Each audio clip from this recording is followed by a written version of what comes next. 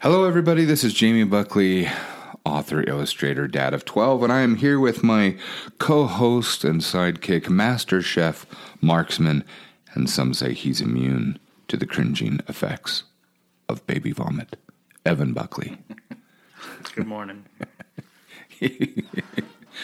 We're both sitting here having our tea, our coffee, our cold pizza, and looking like we need to go back to bed. Some mornings. It is. It was a long night. I was up like 3 times in the middle of the night, just aching. Just aching. It was cold. It was so cold. I have 2 space heaters in my room. It was unbearably hot. So I don't know. For me, it's always when your bed's against the outer wall of the house. It's, I don't know, maybe it's a lack of the insulation, but it's, oh my goodness, that can wake you up, and when you stretch, you toss and turn at night, and I put my hand over my head, and the back of my hand goes against this wall that, it's just frozen. It's like camping, like late in the fall or early spring, and your hand touches the side of the tent, and you're like, no. Is that, and you get the cold wet. Oh. Yep, that's that morning condensation that you're just like, this is the worst. I think the worst was actually at boys camp. I was like 14, and you get on, you're trying to put on your pants, but you're hunched over because it's a tent. You end up falling over against that side of the tent, and you step out of the tent, and your back's just wet, and you're shivering, and everyone's like, what were you doing? Like, why is your back wet? Shut up. I'm cold. We need a fire. And you're sitting there, and I've got a buddy, Ashton, and he's looking at the fire, and it's slightly windy in the morning, and us 14-year-olds can't quite figure out how to get this fire going completely. And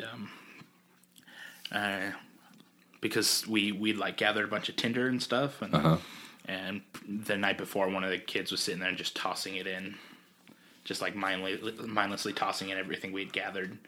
So you have nothing to make the fire in the morning? So we've got nothing there, and we're so cold. Like, I don't want to go out. I just don't want to even go get. I just want to hold still. And Ashton's like, we don't get this fire going. If we don't get tinder, I'm putting my shoe in. So help me. He says, I want this fire going now. I was one of those horrible kids that if someone would have done that, would have found out who it was. I would have gone into their bag and used their underwear. I was going to use his underwear for kindling. So we had this thing. It was... it worked out really well for us. What we did is we had these thicker logs, and we had a hatchet, and we just like hollowed out. It started just like mindlessly. One of the guys was just sitting there, and he was just taking the axe, just trying to stay busy. Just like while we're talking, just like hitting the middle of it, and it's like hollowing it out. So we've hollowed it down, and then he's like, "This is interesting." So he flips it back over to the other side and hollows it. We finally get it to this hole in the middle, and we light the fire on the inside. Well, that was actually great. It was so much hotter than any other fire we'd had. And it was awesome. We loved it. I thought there was a way that I saw on YouTube that people do that they actually like drill into the middle of logs and make some kind of a chimney. And I don't know. I mean, I know they there are lots of times they'll drill in through the top of the log, then they'll drill in one of the sides for like an air valve, then light the fire. And doing it that way, I mean, it's nice and contained. You can pick it up and move it, things like that. As long as you haven't done that deep, and I mean, it'll burn itself. So right. It'll go. Anyway, so we're hollowing it out, and we're having issues with other camps. This particular guy's his name is Joey. Nobody liked him, and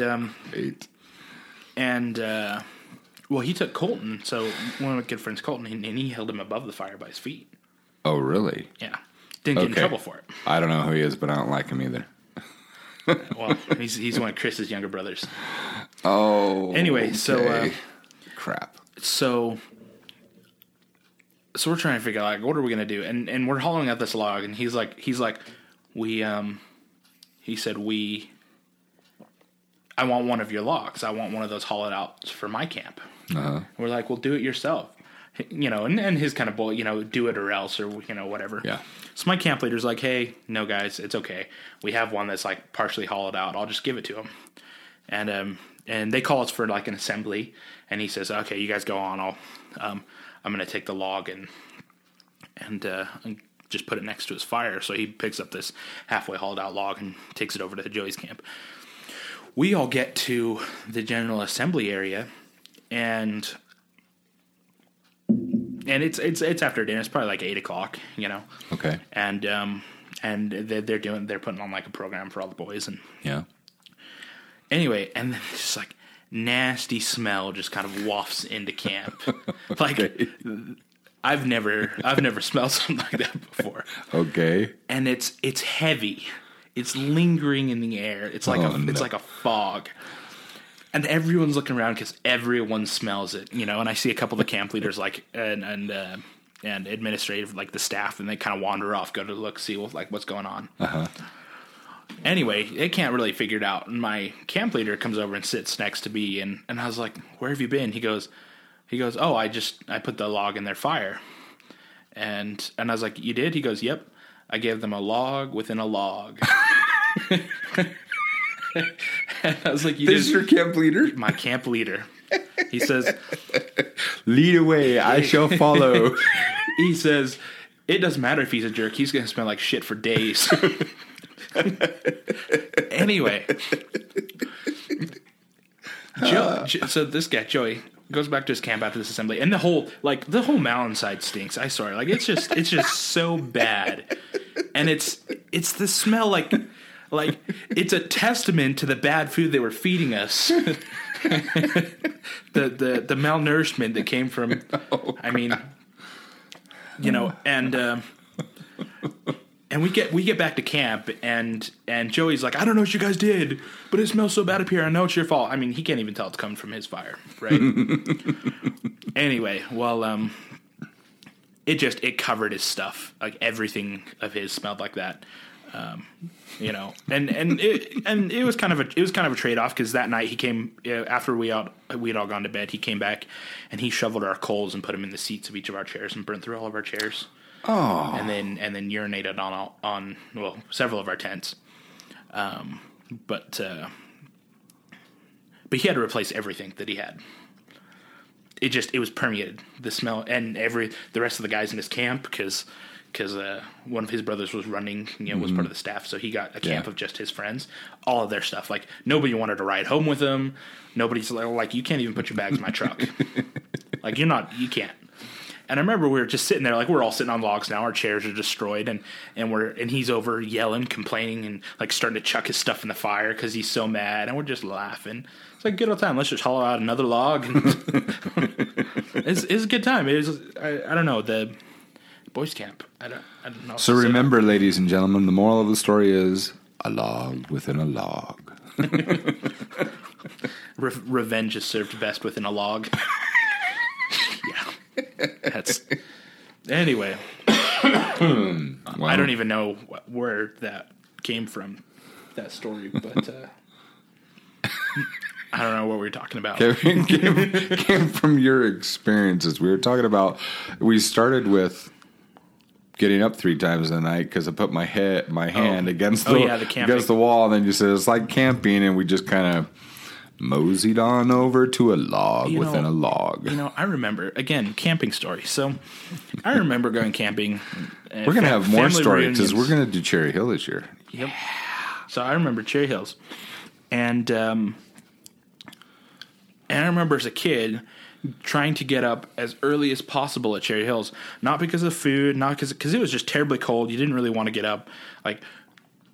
But you wanted to get up because it was the only time that you could see Grandma without her teeth, and it was so funny because she would try to get up before everyone else so that she could go use the restroom, put her teeth in, begin the day, because she was really embarrassed about having dentures. And I remember we'd get up and we'd look at her and we'd be like, "Hey, Grandma, smile," and it was interesting because she'd indulge us every once in a while, But I just remember, hearing like, "Mom, come back to the tent right now. Stop bothering your grandmother," and we're like all gathered, sitting at the table, like waiting for her tent open. She steps out. We're all sitting there, and she looks at us like, what? Like, smile. She's got that cup that she, that has dentures in it. It's like when you were a baby, before you could do that, I would tease her, come on, Mom, do the bitter beer face. So... the memories, I remember Cherry Hills in later years. I'm a teenager. I remember being good friends with these two other guys that were camping there, for that brief period. And I was there at Delaney, and we were playing basketball in the water, right? Uh-huh, yeah. And Delaney is just getting beat by this other guy. Like it's mostly between him and Delaney and this other guy. Because me and the other guy, we were just like the sidekicks. We were mostly ignored. Like, we're just sitting next to each other. Like, we're supposed to be covering each other. We're just talking about games or something at the side of the pool. Like, occasionally it will come at us or something like that. Anyway, and Delaney's getting just beat by this guy because Delaney was good. Yeah. And he was fairly skilled and athletic. The other guy played basketball, and he was just a good shot. Uh-huh. Anyway, and at one point, the ball lands in the water behind him. He turns around. Delaney wants it so bad. The other guy has this big red sunburn on his back from we've been dazed in the pool, and just slaps him right in the back. Oh, and his hands come up like don't shoot, like screaming and that's a bit much. It turned into a very nasty basketball game after that, because we're like, okay, everyone's sunburned. Oh, we came back to camp, and Mom's like, you look like you're in pain. I was like, don't talk to me. These handprints on your skin everywhere. And then there are other things like you get slapped across the face. My face isn't sunburned. Oops. Like, or the guy that I was supposed to be, he was only sunburned on his back, and you could see just like these finger marks of where he was able to reach with sunscreen, and so he just had this spot in the middle of his back. It was the only spot you could hit. Oh, man. I don't know. There's so many. I mean, Cherry Hill was the first place that I learned how to make napalm, and then learned. I know how to make napalm. But I didn't at the time. This was a long time ago. Gasoline and I don't think we're supposed to say stuff like just not look it up foam. on YouTube. No, you use Palmolive dishwashing. The liquid that you use over the sink. You mix that. The thing that. But what I YouTube, learned on YouTube, homemade napalm is gasoline and like the styrofoam. That's what it is. Styrofoam. Because the styrofoam melts in the gasoline. That's what creates the. If you do the gasoline and the Palmolive, it's a lot easier. And I did that. See, but I learned, and I also learned you don't light it around Grandpa, because boy, did I make him mad. Because I was testing on it forever. Yeah, well, I was trying to do it underneath the little hibachi thing that we had to grill. Well, yeah, you don't want those fumes and stuff going up into your food. I cooked it on a gasoline fire. Dad didn't quite think that one through. Of course, I was just doing it because it was fun. But then it's like, okay, now it's dripping down, and you can't put it out. And what do you do? Okay, gasoline fires. Again, camping, boys camp. One of the guys, he was in charge of your wilderness survival. His name was Rolf. So he's trying to teach everyone bow and drill, and this is how you make fires and all this. Well, we're over at this campfire getting ready, and he looks at us, and it was just some of the older guys standing there, and he looks over at us, and he looks around, no one's else. So he brings out this gas can, pours it on the fire, leads this little trail over to his seat, then puts the gas can back in his truck, goes over, lights the end of the trail, and then kicks over it, leading up to the fire. And he goes, I don't have time. He says, if you can light it the easy way, light it the easy way. That's the lesson here, boys. And all the kids come over like, that's a huge fire. How'd you do it so quick? He goes, I told you, a bow and drill. He says, if you learn what I'm trying to teach you, you would survive in the wild. And they're like, oh my goodness, everything's lit. I think it's not like it's a simple like branch fire. It's like chunks of 2x4s from a construction site. Like that stuff doesn't light easily. Like there's no freaking way. And it's lit everywhere. And he's just like, yeah. I'm really good. Well, exactly. And the thing was, is not to diminish from the fact, like he could light a fire in more ways than I can count, because I was homeschooled. But if Mom ever hears one of these podcasts when you say that, you're in trouble. See, I can joke at myself, but you know what? I would challenge most people's knowledge with Simon's. Yeah. And he's homeschooled. Well, I don't think homeschool is really indicative of. It's of not. A problem.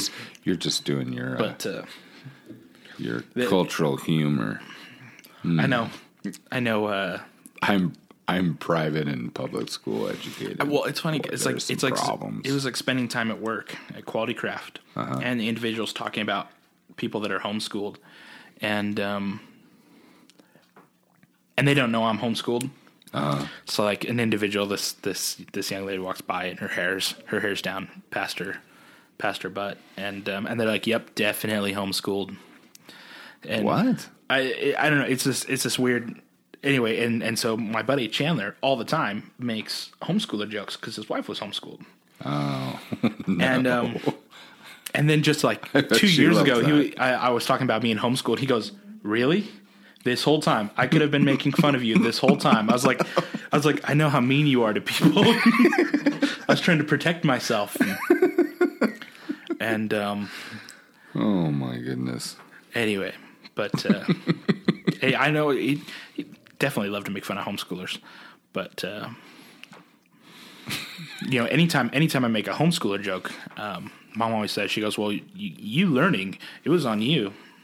Because you get to a certain point. It's true. Mom was always there. Mom was always consistent. That if you decide that you don't want to learn anything, well, there's very little anyone can do about it. I mean, it's true. It doesn't matter where you are. Public school system, like any school system, if the child decides that they're done learning, that they're not going to do anything, there's nothing you can do to force them. I mean, they'll have to reap the consequences of those choices, but there's nothing you can do to force them. And well, it's like me and your Uncle Christian. I mean, when because of health reasons, we couldn't go to school, and they stick us in it turned out to be an accelerated program.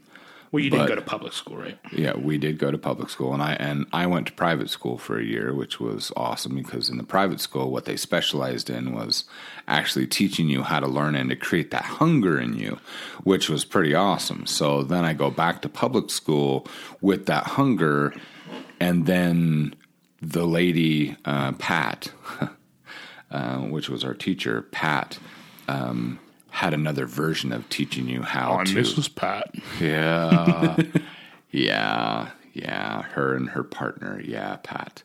Anyway, and she taught us how to learn how to find answers when you're alone, how to ask questions in different ways, which I thought was brilliant. So then she took that accelerated learning and, put gas on the fire, so to speak. So it made everything, she made learning exciting again, which was great. So you have the hunger, then you have a teacher that shows you that learning's addictive, and then puts that passion in you, and then just literally just gets out of your way. And that was great. That was the first time, I don't know about Christian, you'd have to ask him, but for me, that was the first time that I was allowed to learn however fast I wanted to go. And I haven't stopped since. Well, it's interesting. You're a lot that way, too. You just go out. Well, and it's that love of learning I didn't hit till I was 21, where I wanted to know. Wait, you mean I have to know how to read? Well, it's kind of like that. You mean there are things that I can enjoy reading outside of fantasy novels? Yeah. But it's kind of interesting. You talk about doing well. I know it stopped, at least here in the U.S. for a while, and I know a couple schools do it now, but I don't know about the legality of it. That it used to be if you had certain grades in certain subjects, you were allowed to drop other subjects. Oh, really? Because they said, obviously, you're going to go this direction in life. You can just focus on this. I actually haven't heard that. And so mom talked about that she had a bunch of friends in high school that they're like, you know what, you're good at math. You can go ahead and drop English and drop history. Wow. You can come in, you can do your half days. And go for me in school, it was never that. It was, we see what you enjoy doing, whatever that is, and if you get this work done in advance, we'll allow you to use dedicated school time to pursue your interests. And so that's what was motivating to me. And so I would get things done days or even weeks in advance, and then I get to spend, half of every school day doing whatever the flip I wanted, which was nice. See, my thing is I enjoyed homeschool because well, I got to, for the most part, school because on my own time. Yeah. There were these dedicated moments where, I got to sit down with mom and go over certain subjects or questions or things I have. But generally, it's like, here are your workbooks. They need to be done by the end of the day. Yeah.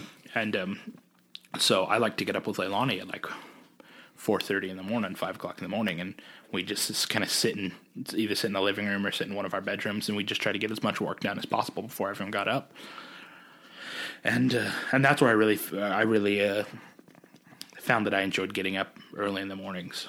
It's a little bit harder as a parent because you go to bed once the kids are in bed most of the time. Well, and the problem too is like that's the reason why I set for decades that rule of bedtime is 7 o'clock.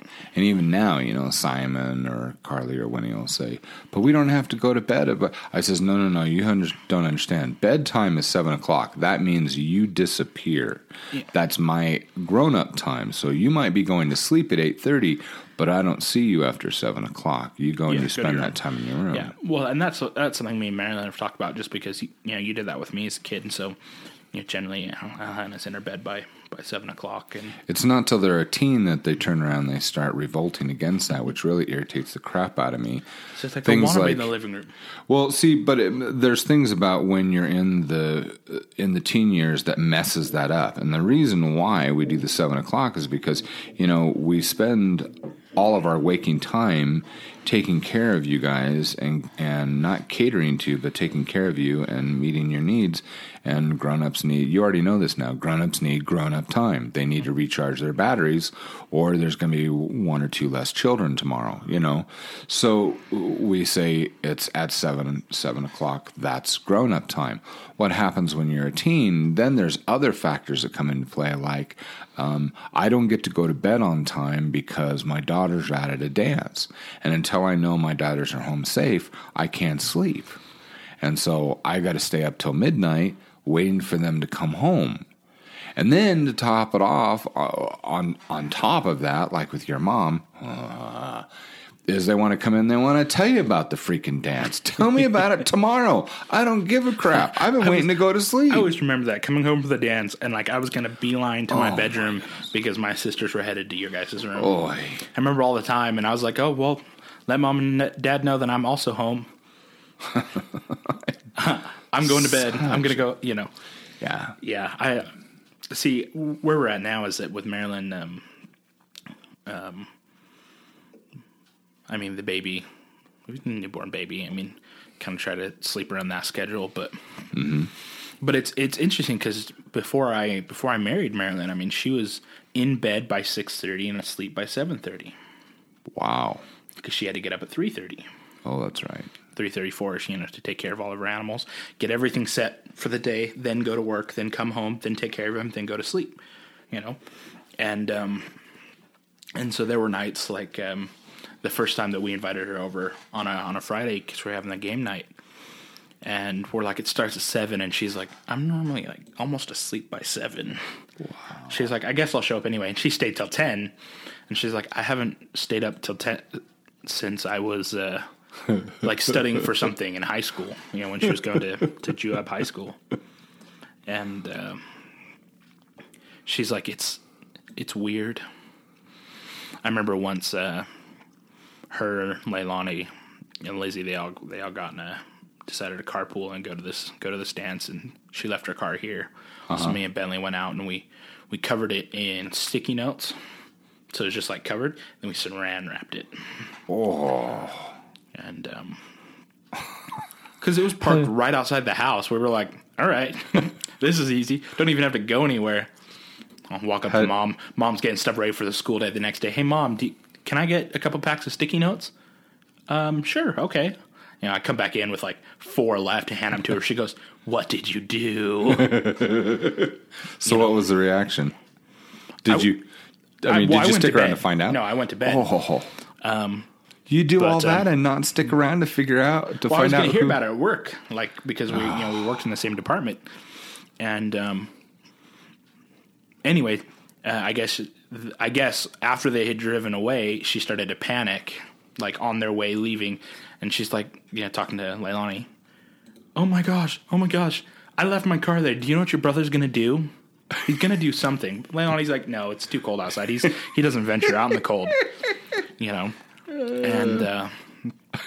And there I am outside. I have a hard time believing that Leilani would be that ignorant. Well, generally you. I wouldn't. Like, generally, I'm not. I just don't want to go out in the cold. I mean, if it's inside the house, I'll do it. I just don't want to go out in the cold. I remember at one point I went out in the cold. Did you already like Marilyn at that time? Oh yeah. Okay. I totally head over heels for her. But you know, we get to work on Monday, and she goes, it wasn't getting it off of my car that was the problem. I was like, what? She goes, I got it off the car. She goes, the wind kept blowing and spreading sticky notes everywhere. She says, and I felt so bad that the paper was going everywhere. She goes, I had to chase it all down in the dark. I was like, yep, that would be you. That would be you. She's like, I'm not going to just litter paper everywhere. And she goes, and so it's windy. It's the middle of the night. And me and Liz and Leilani are running around trying to pick up sticky notes that are flying all over the place after we remove the saran wrap. I thought it was funny. At one point, I was going to saran wrap her car in the middle of the summer. Or I was actually going to use shrink wrap, the shipping wrap, you know. And I was super excited about it. I decided to do a test run, so I did it to another employee's car, which they'll remain nameless in case they ever listen. It wasn't. There were multiple cars, whatever. And so we wrapped his car because he loved his car, and he was whatever. He loved his car. So we found out that the shipping wrap in the summer, the heat, the dry Utah heat, shrink wraps it to the car. And so it just completely encased the car. It took him a while. He finally took a razor to it. He scratched his own car pretty good. Oh. Because he was just so mad at the end. He was just running the razor. And he was like, I got this. I'm not going to scratch my car, you know, and just scratch all the way down his car. Then he blamed, well, whoever saran wrapped is responsible for scratching my car. And really just, he was mad about it for months. And every time I see him and I think that scratch on his car. And anyway, so we only did it to him twice again before the end of the summer. Oh, are you serious? But we left a sticky note like, scratches here so you can cut here. And anyway, I remember him getting so mad, like, oh my goodness, you know. And he goes, and the problem is, he goes, if I was inside, I could break it. I was like, shipping tape doesn't break that easily, man. It really doesn't. He said, yes, it does. I was like, okay, I'll tell you what. Let me tape your hands. Anyway, so I remember sitting there like taping his hands, and the supervisor walks in, and he goes, you know what would help? Zip ties. So he grabs some zip ties. We ended up tying it into a stool. I don't know. It's the weird things you do. I mean, does someone go back and get him eventually? Well, okay. So we saran wrapped his hands. Okay. We've zip tied him to the stool, belt loops, along the stool the whole bit, and then of course the floor supervisor, the floor foreman comes in, Todd. Oh, like, joy. What's going on? Like, why are you guys wasting time? And my supervisor, who's like 2 years older than me, and he's kind of like, we were planning on working harder afterwards. And it was just his personality. Like, he did stuff like that all the time. And the reason he was the supervisor is because the amount of work that he pushed out was insane. He was always reliable. He got his work done. But he had these moments where he was just really, really childish. But the thing was, is that as much as he had those moments, I mean, his work was just stellar still. I mean, that's, 100%. They're like, we've never regretted having him as a supervisor. But sometimes you kind of walk in and he's done something to one of the other people, kind of jokingly. And the thing is, because everyone grew up there friends, and he'd be like, Sam, why is Tom duct taped or saran wrapped to the chair? And, and I'm looking at Todd like, you know what? We just found him like this. We just, and there were a couple moments like, I remember working, ignoring safety protocols. I mean, like, you're not supposed to strap someone down like that in a factory, especially with all the chemicals and all the other stuff right where we were. I remember once I had my cousin Bentley, who he normally worked in another department, but they were a little bit slow, so they transferred some people to us for the day. Uh-huh. And I worked in this enclosed space spraying the chemicals, right? Right. Well, I've got a full face mask. Right. Didn't think to lend him one. And I was like, hey, I got to get some other stuff done. If I show you how to spray this, will you spray this? And he goes, yeah, sure. Well, I leave, I had the fan on. I left, but the fan's on a timer. Mm-hmm. So you can only set it for an hour at max. Then you got to reset it. Anyway, I come back like an hour and a half later, and I realize that I had forgotten to tell him how to reset the fan. And when I left, there's probably only like 10 minutes on. So I go down there, and I go into the first booth, and he's in the second one, so I can't quite see him, but I can hear him laughing. Oh, no. And I round this corner into the second booth, and he's got one hand on the gun where he's spraying, and the other hand is covering his mouth. And he's laughing to himself as he's spraying these paints. I look over, his eyes are bloodshot. He's got paint built up around the little bit of, the goatee and a little bit of the top of his hair. And as it's just like he's spraying it, and then it's just like wafting in the air right above where he's at, like not being pulled into the fan. And he looks at me and he's teary-eyed. He's just laughing to himself. It's like, I need to take you for some air, Bentley. And I was like, what's so funny? And he's like, it's just, I'm spraying wood. That's so funny. Oh, my goodness. Anyway, and I'm like, okay, so I'm going to take you outside. We're going to skirt past any supervisors. You need a break. And he's like, why don't you go take lunch now? And I remember sitting him outside and trying to get him some fresh air. And it was stupid, too, because I sat him outside next to where one of the exhaust fans were, like, to the building. I just sat him to the side of it because it was out of view, and I didn't want to get in trouble because, spraying without a mask is it's completely unsafe. You're not supposed to do it. I could get in big trouble for it. But I was I was in a hurry that day, and whatever. I know that sounds bad, and now that I think about it, me saying that I didn't use a mask half the time doesn't make it any better either. But you sit him outside. It's like, eat your food, get some air. I'm going to go in and tell your supervisor that I need you for the whole day, that he can't take you back. Because his job was running a lot of the saws up in the door department. Ooh, and I was like, I'm not going to send it back there now. That's so not a job to do. And he goes, well, I don't like to leave family members together, for extended period of time just alone. I tend to try to separate, because you want work done. And I was like, look, I will owe you one. I really need him right now. And he goes, you can't get anyone else? I was like, not one person. No one else, just him. And he goes, okay, I guess, you'll owe me one. Then I go back to my supervisor. I need him to be with me. And Sam's like, why? I was like, because I got him high and I can't let him anywhere else. Sam's like, done. because old Sam. Because Sam, when he became my supervisor, right. He was down there. That was his original he knows spot. It, yeah. And so when he became supervisor, I moved down there. So he was kind of like, I get it. Yeah. I've been there.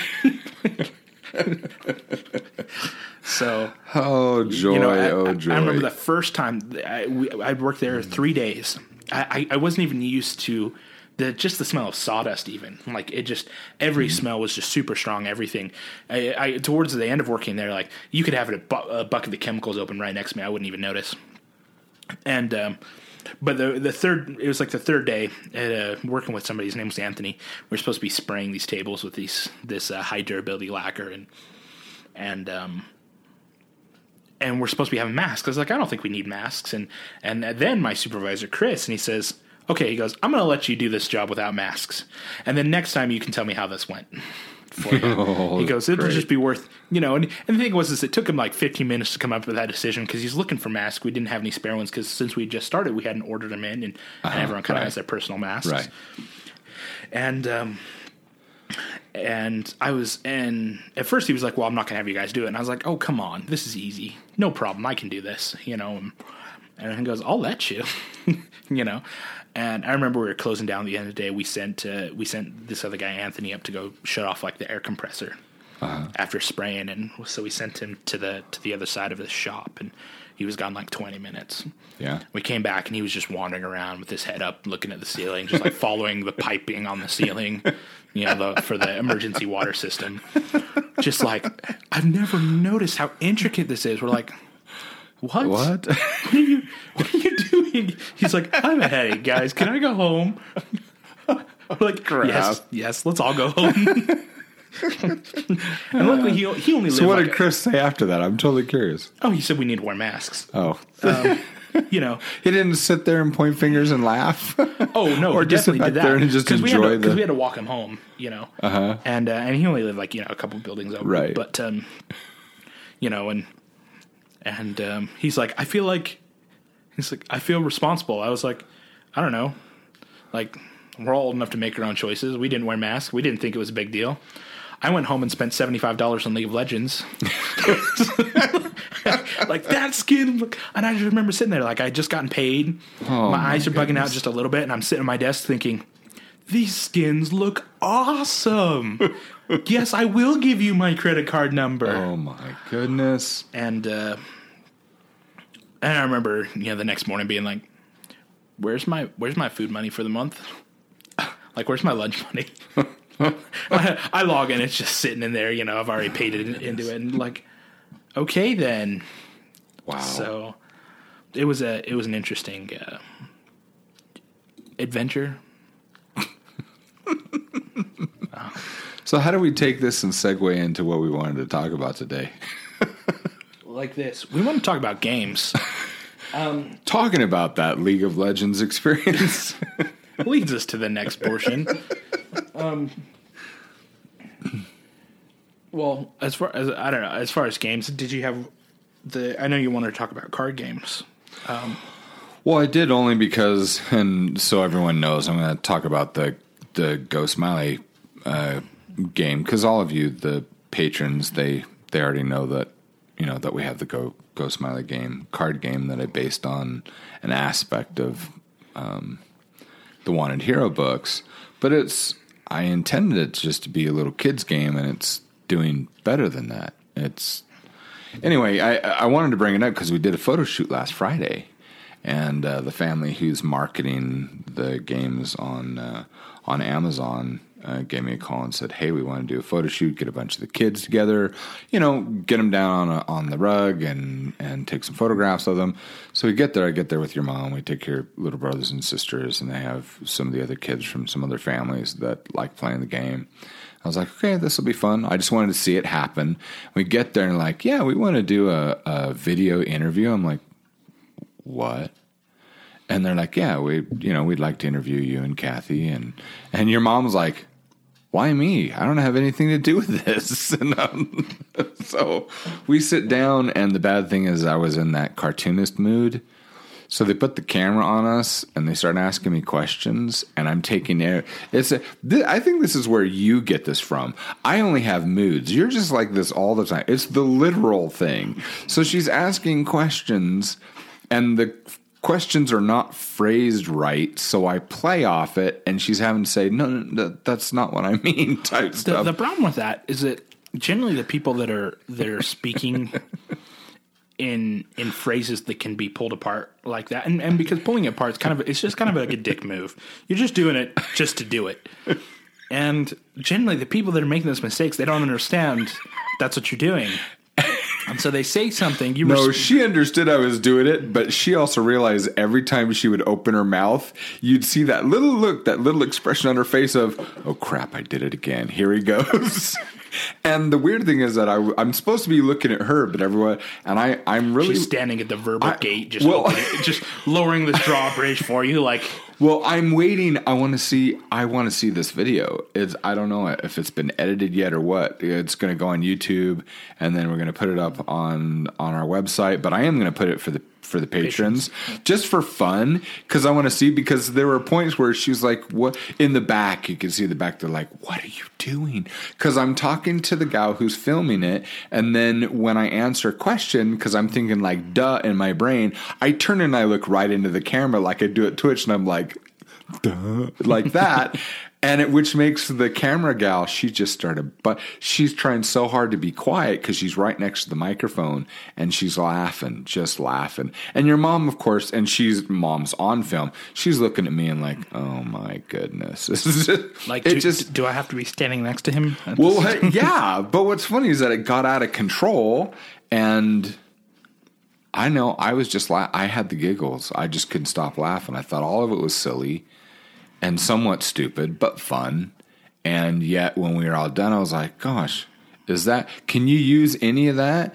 And Karen's behind the camera gal, and she goes, That was awesome. I'm so excited. I was like, oh boy, I have no idea what they're going to create. But, well, they're doing the marketing, so we'll see how that happens. But that's just what got me on to the idea of, thinking about card games and some of the ideas and also the kinds of card games and things that we like. I mean, you've played... I don't have a whole lot of experience with card games, but I remember really enjoying going to, what was the name of the game shop in Lehigh that we would go to? Epic. Epic Games and Puzzles. And see, when I'd go in there and watch all of you guys like playing the Magic tournaments and stuff, that was fun. Magic the Gathering's still it's a stellar game. I think I'm biased when I think of the game to the sets that I enjoyed the most, around the time where I was playing it a lot. I kind of look back and I think, those in Magic it's never going to get better than those moments. And it's not because it's not getting better or it has been better, but those were the moments when I was playing it a lot. I was playing with people that I was living with, the other guys in the apartment, and it was just kind of all around that time. You know what I mean? That's what I really enjoyed. And so to me, Magic won't get better than that. But as far as game goes, I mean, it's still. The most played card game in the world.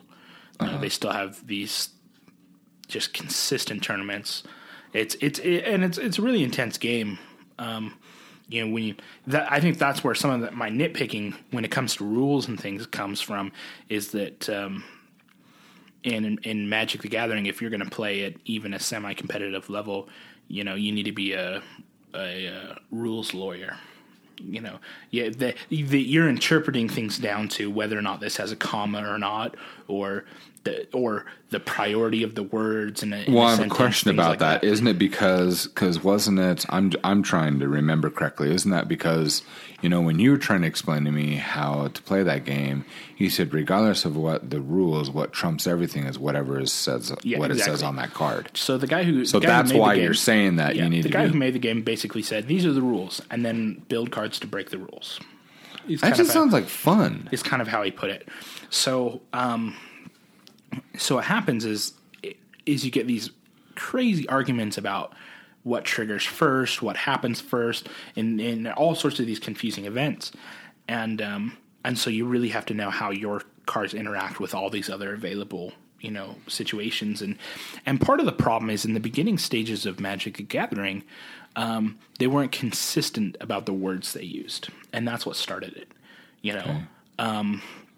Like for example. There was one card. It was a Planeswalker, Sorin, and one of his abilities was your life total becomes 10. Well, if you have 20 life and your life total becomes 10, you've lost 10 life, right? Right. But because it says it becomes 10, it doesn't trigger any effects that say if you lose life, X happens. Okay. And what happened is you would expect it to, and it was expected to happen that way, but they said, well, it doesn't say that he lost life. It said it became 10, so none of those effects trigger. And people be like, but I lost 10 hit points. No, your life total became 10. That's what happened.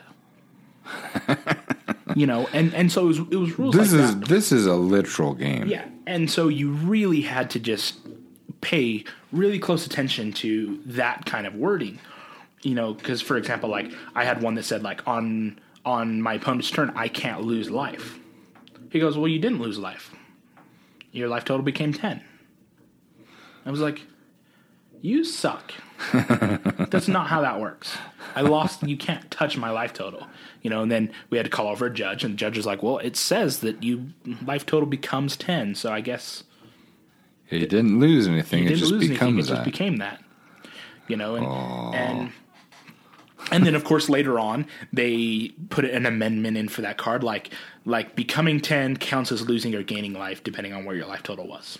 They had to add that in. So all these rules and stuff had to be added into every set. Why? Afterwards. Because there were some players like you that says, look, dude, this sucks. Well, and then that's why everything has to be played so literally and not what's meant. It doesn't matter what the designer meant when he made the card. Exactly how did he phrase it? Yep. And what effects trigger first. Because you don't have time to go and find someone's intent. You have to go by the actual what is. Well, and so what happens is there's a lot of abuse of rules.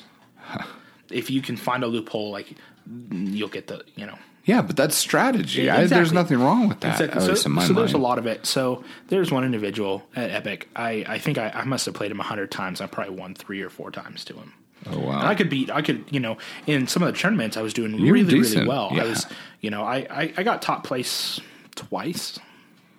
But generally I could end in the top out of 60 players. Generally I could end in the top 10 more often than not. Yeah. And so what made this guy so good? I don't know. He just beat me every time. Like I don't know. It just every time I played against him, he beat me. And he's one of my favorite guys to play. I always wanted to play him because I was like, I'm gonna beat you this time. And he goes, yeah, good luck. And I guess. So he wasn't a spiteful. He was a nice guy. Oh no, he's extremely kind, extremely well spoken. Well, I mean, he was kind of he was all the good things of Delaney, my cousin. All the things that I enjoyed growing up. All the things that the friendship, the things that I liked, without all the things that I disliked. Okay. And I hate that I have to add this, but he was clean, and I mean physically, in that when you go into some of these shops, the amount of unwashed bodies is just oh my unreal. Goodness, that was the big thing for me. And, it's like I want to hang around, but someone needs to bury the dead. The owner of the shop ended up having to put a shower in there, huh? Well, no, he put a sign on the door. He says, "If you haven't bathed today, you're not welcome here anymore." Oh my goodness, seriously? And because people would walk in, and I remember. You're not gonna talk about that one guy that says you smell like. Well, we both know what we're talking about, right? Yeah. Okay. Anyway, there's some interesting things, and then there was like this one. There's this one lady. So there's this guy that came in. His name was Lehigh, and he was like your class A nerd. Like the dude was just awkward to be around. He looked awkward. Mm-hmm. He was like 6'5". 45 pounds. His Adam's apple was like bigger than my fist, and he wanted to play all these complex decks because he was on an intellectual level higher than everyone else, as he put it, and he rage quit really easily. Anyway, well, he got his first. Explain rage quit to everybody. So something stops going his way. He'll just get up. Grab all his cards and storm off. He's quitting in a fit of rage. Once he knocked over somebody else's deck, not cool. And the thing was, because I knew that he had a tendency to act that way, I picked on him in games. Because so we'd play, and I'm thinking, okay, we're playing a 4-player game. I built this deck to do one thing. I will destroy one player, and then I'll lose. But I can pick what player I destroy. So generally I roll a die. Well, the first die rolled on him. So that game, I just destroyed him. And he's looking at me like, why do you do this? Why? What have I ever done to you? And I'm like, chill, dude. Like, it's a game. I only have, you saw what I have. You saw what I played. If I tried to combat all of you guys, then it would do nothing and I'd still lose. And he goes, fine, whatever. So in the next game, I thought, well, screw rolling a dice. I'm just going to do it to him again. And I did. And I lost, but so did he. And that was the whole point. Anyway, so he ends up getting a girlfriend like halfway through one of these these month-long tournaments, and bringing her in, and she wants to play Magic. She's learning how to play Magic, but she had this thing that she didn't believe in modern bathing. I don't know what the hell that means. I know that she didn't own a brush either, so her hair was like almost an afro, but she was like, I don't know, she was like 5'5", glasses, freckles, wild hair, and anyway, and she stank worse than any of the guys. Oh, and I remember that we're sitting in the row on this table, and she's sitting with her back to us on the table in front of us, and she's got leaves and twigs in her hair. And Craig, he's sitting next to me, and he's just like, Did you fall asleep in the woods? And she's like, what? He goes, you building a nest for something? Like, why are you here? Go. Hey, Radagast. He's like, you get this high in the tournament, we'll buy you a brush. And it was unkind. I remember sitting there thinking, but the problem is like, oh, I'm against her. I'm just going to forfeit. I can't sit next to her. I can't sit across from her. Like it's just too bad, And the thing was that then Leah'd get so mad. That's my girlfriend. Yeah, we'll take her out, grab a hose. Oh, heaven. And the thing was is that we said that to every guy that came in. It's just like, look, I can see your butt crack. Either wear a belt or no, just wear a belt. Pull up your pants, like pull it up to your armpits. It's just nobody wants to see it. I mean, it's just like this Amazon forest just coming up and just and you're hurting everyone who's here to enjoy. I'm hurting. The tournament, I wasn't even there. And so like I said, so you had to put a sign on the door. You couldn't shower, or you had to. You could shower. You couldn't be inside. Shower. You couldn't be inside unless you showered. And then you had to put your pants up. Like if your butt crack was showing then you got docked a point. Wow. And because the I actually don't mind that. Well, I didn't mind it until you walk through a row of just butt cracks, like both sides. No, I meant I don't mind the rule, not the butt crack, dude. Anyway, I'm all for more plumbers in the world, but I want them actually qualified and have a license. Okay. It reminds me. There's this guy. He became really popular on the internet. I'm trying to remember what year. He went to a Magic the Gathering tournament. Okay. And he took pictures with every butt crack that he saw. And just kind of like his hands together praying, like, I'm praying for this person. Like, I'm so sad that I have to see this. And so it became this thing that anytime that's showed in like a meme or something like that, you'll see him next to it, with his hands clasped together. Oh, no. I would Google it, but the words that I'd use to Google it, I don't know if I want to Google it at this point. Oh. But, yeah, I'll have to find it and I'll show it to you. But how did we get to butt cracks from we were talking about card games? Magic the Gathering. Magic the Gathering. The tournaments. The problem. I think that's the problem because you get any fantasy game, you get something like that where people really like it, and all of a sudden they think that hygiene doesn't matter. How does that connect?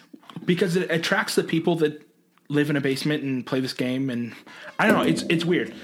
It's like so we showed up at a park once and we were just hanging out, me and a couple of the guys, and there's this guy there and he has a bunch of foam weapons. Okay. Right? And we walk over, we're like, so what are you doing? He goes, oh, we host like little tournaments of like medieval, foam weapons and stuff like that. And then we're like, that's awesome. And then we got to sit there and watch as all of these minivans pulled up where these mothers were dropping off their 20-something-year-old sons. Just like these minivans, just, and this guy coming out and he's wearing all this like, this like duster, this leather duster. He's got like all the spikes and chains, and his mom's like, when you could pick, Mom, don't ask me those questions. I'll call you when I'm done. And he'll come over and he's like, I want the biggest sword you have, and it was fun to do that. But seeing it, I don't know what the deal is. It's the same as like you go to a Dungeons and Dragons, any place that sells Dungeons and Dragons supplies, and you're going to get some guy, like it's like his first time outside, and I don't. It's ow! What's that in the sky? It burns. It burns. Exactly. It's hurting my eyes. I can't mock too much because I come to work before the sun comes up and then I go home when the sun goes down, and it's like, I'm pretty sure there's another season during the day. Isn't there some globe that goes overhead? So that's usually my work day. So yeah, I don't know what it is, but some of those games tend to attract those kind of individuals, which is too bad, because then you have, for example, when I was growing up, Logan, buddy Logan, his dad was like, well, I don't want you playing Dungeons and Dragons or things like that. And Logan's like, why? He goes, because of the people that play those games. He goes, I don't want you to associate. He goes, I think that would be bad for you. and all the time he was letting them know. I can't totally disagree. Well, with exactly. That. Yeah. And so my problem is like take role playing. I mean, I enjoy role playing. I wonder if there's listeners that are going, "Oh, I'm one of those people." Well, maybe you are, maybe you're not. If you show up to a place like that and you don't see anyone that looks like that, you are that person. Yes. Okay, fair enough. So, and it's not. And here's the thing: to be very clear, we love those games. Well, that's what we're talking about. I love it's the. And here's the thing: if you show up and you are covering all of your body parts and you have showered and used deodorant that day, we will love you too. So.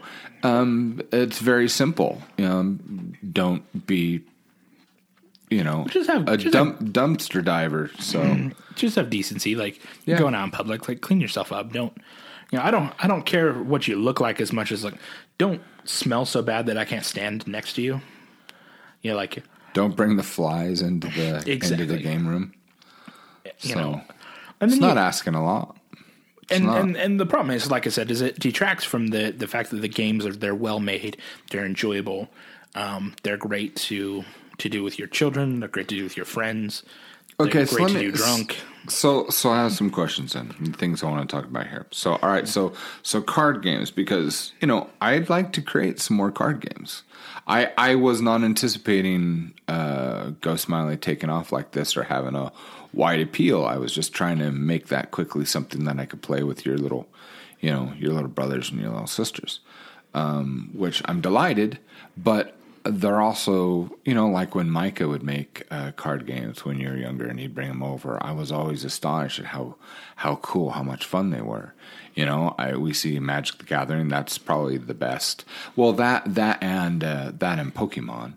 I mean, Pokemon, the card game kind of sucked. It was more of the collection thing. Yeah, it was just like Pokemon. People loved Pokemon. And I get that, but it's still there's different reasons why you love some of the things that you do.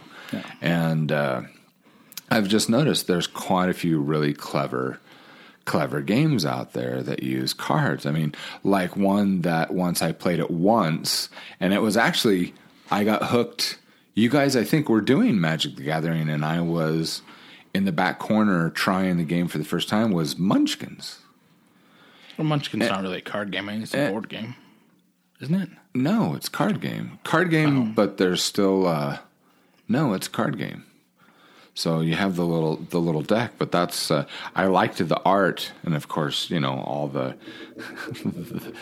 the art and the humor on the cards were just phenomenal. So I realized that there are so many good card games. Now I like card games and I love board games, and I like to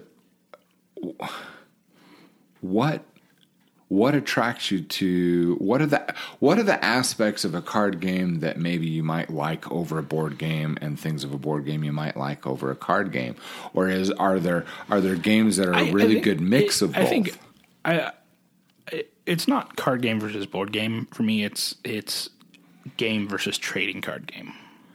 Those are what's different. Well, trading card game is, for example, would that be the Pokemon? Yeah, Pokemon was a trading card game. Okay. Magic's a trading card game. They're not like buy a boxed set that has these cards. Therefore, I mean, more or less everything's random what cards you get. So you have to build your own decks. You have to build your own, your own game, and it's random. So you have to spend quite a bit of money, quite a bit of time, drawing in as much as you can to get the cards you want. And that's why it's a trading card game, is then say I'm building a red deck and I have these cards, but I'm missing this, but I got this black card in the random pack, and this guy's building a black deck, so then we trade. So I just looked up on WikiHow, which I like WikiHow, how to make a trading card game. I wonder why instead of a card game, but a trading card game. The thing is that the problem with a trading card game is if you're going to make a trading card game, the main problem with that is that you have to have a large amount of people playing it. Otherwise, there's no point to it, because there's no one to trade with. Okay. And for all the money that you put into a deck, if other people aren't doing the same, then as far as trading card games go, there are only 3 that are widely popular. That are even that most places will even sell. Okay, I guess my challenge with thinking that way is, why would there be not just art? Well, here's the thing. Have you ever gone into a game store, or actually seen anything? It doesn't even have to be a game, where you discover something and say, wow, this is the best thing since sliced bread. And when did this come out? And someone says, like, 10 years ago. And it's really popular. Where have you been? So I'm just trying to qualify your statement. And there's only 3 trading card games that are widely popular. But is that a fact, or is that just within your? Yes. And you back that how? Well, based on where you can buy them. I mean, take tournaments, take where you can buy them, and the social circles. But my thing is that on the internet, when you have access to Amazon and you have access to the internet, you could buy things you're right. anywhere. But the thing is that if no place is hosting tournaments or is playing them widely, if they're not being sold in stores, I mean, take Walmart for example. Walmart only sells the 3. What are they? Magic, Yu-Gi-Oh, Pokemon. You go to the Walmart's changed from location to location. Okay. Big time. Well, let me explain the rest. Target, Walmart, Pokemon, Yu-Gi-Oh. Dragon's Keep, Walmart, Pokemon, Yu-Gi-Oh. Blackheart Games, Yu-Gi-Oh, Pokemon, Magic the Gathering. Those 3 are the only ones that are played. They're the only ones that still have tournaments. They're the only ones that are, I mean, obviously there are other ones out there, but the thing is they're so spread out. They're so, I guess, rarely sought after. And the thing, like I said, the thing with a trading card game is that you have to have a large amount of people that play it. Well, what? But why a large amount? Because I'm wondering, because some of these games, I mean, can't you play? You can play against, one other person. And if you're buying the games, I don't know. Because here's the thing: are sinking $50 to $100 into getting a bunch of random cards to build a deck to maybe play against somebody. Okay. Why would you do that? You would go with a popular game. I mean, you talk about Magic the Gathering. You can find Magic the Gathering tournaments everywhere. And everywhere you can find Magic the Gathering tournaments, you can find Pokemon. Because the point of this Yu-Gi-Oh. is also to be hanging out with other people, right?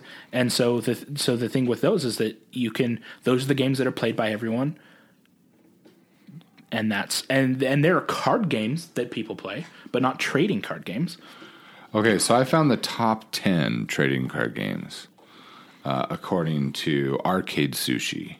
So arcadesushi.com, the best trading card games.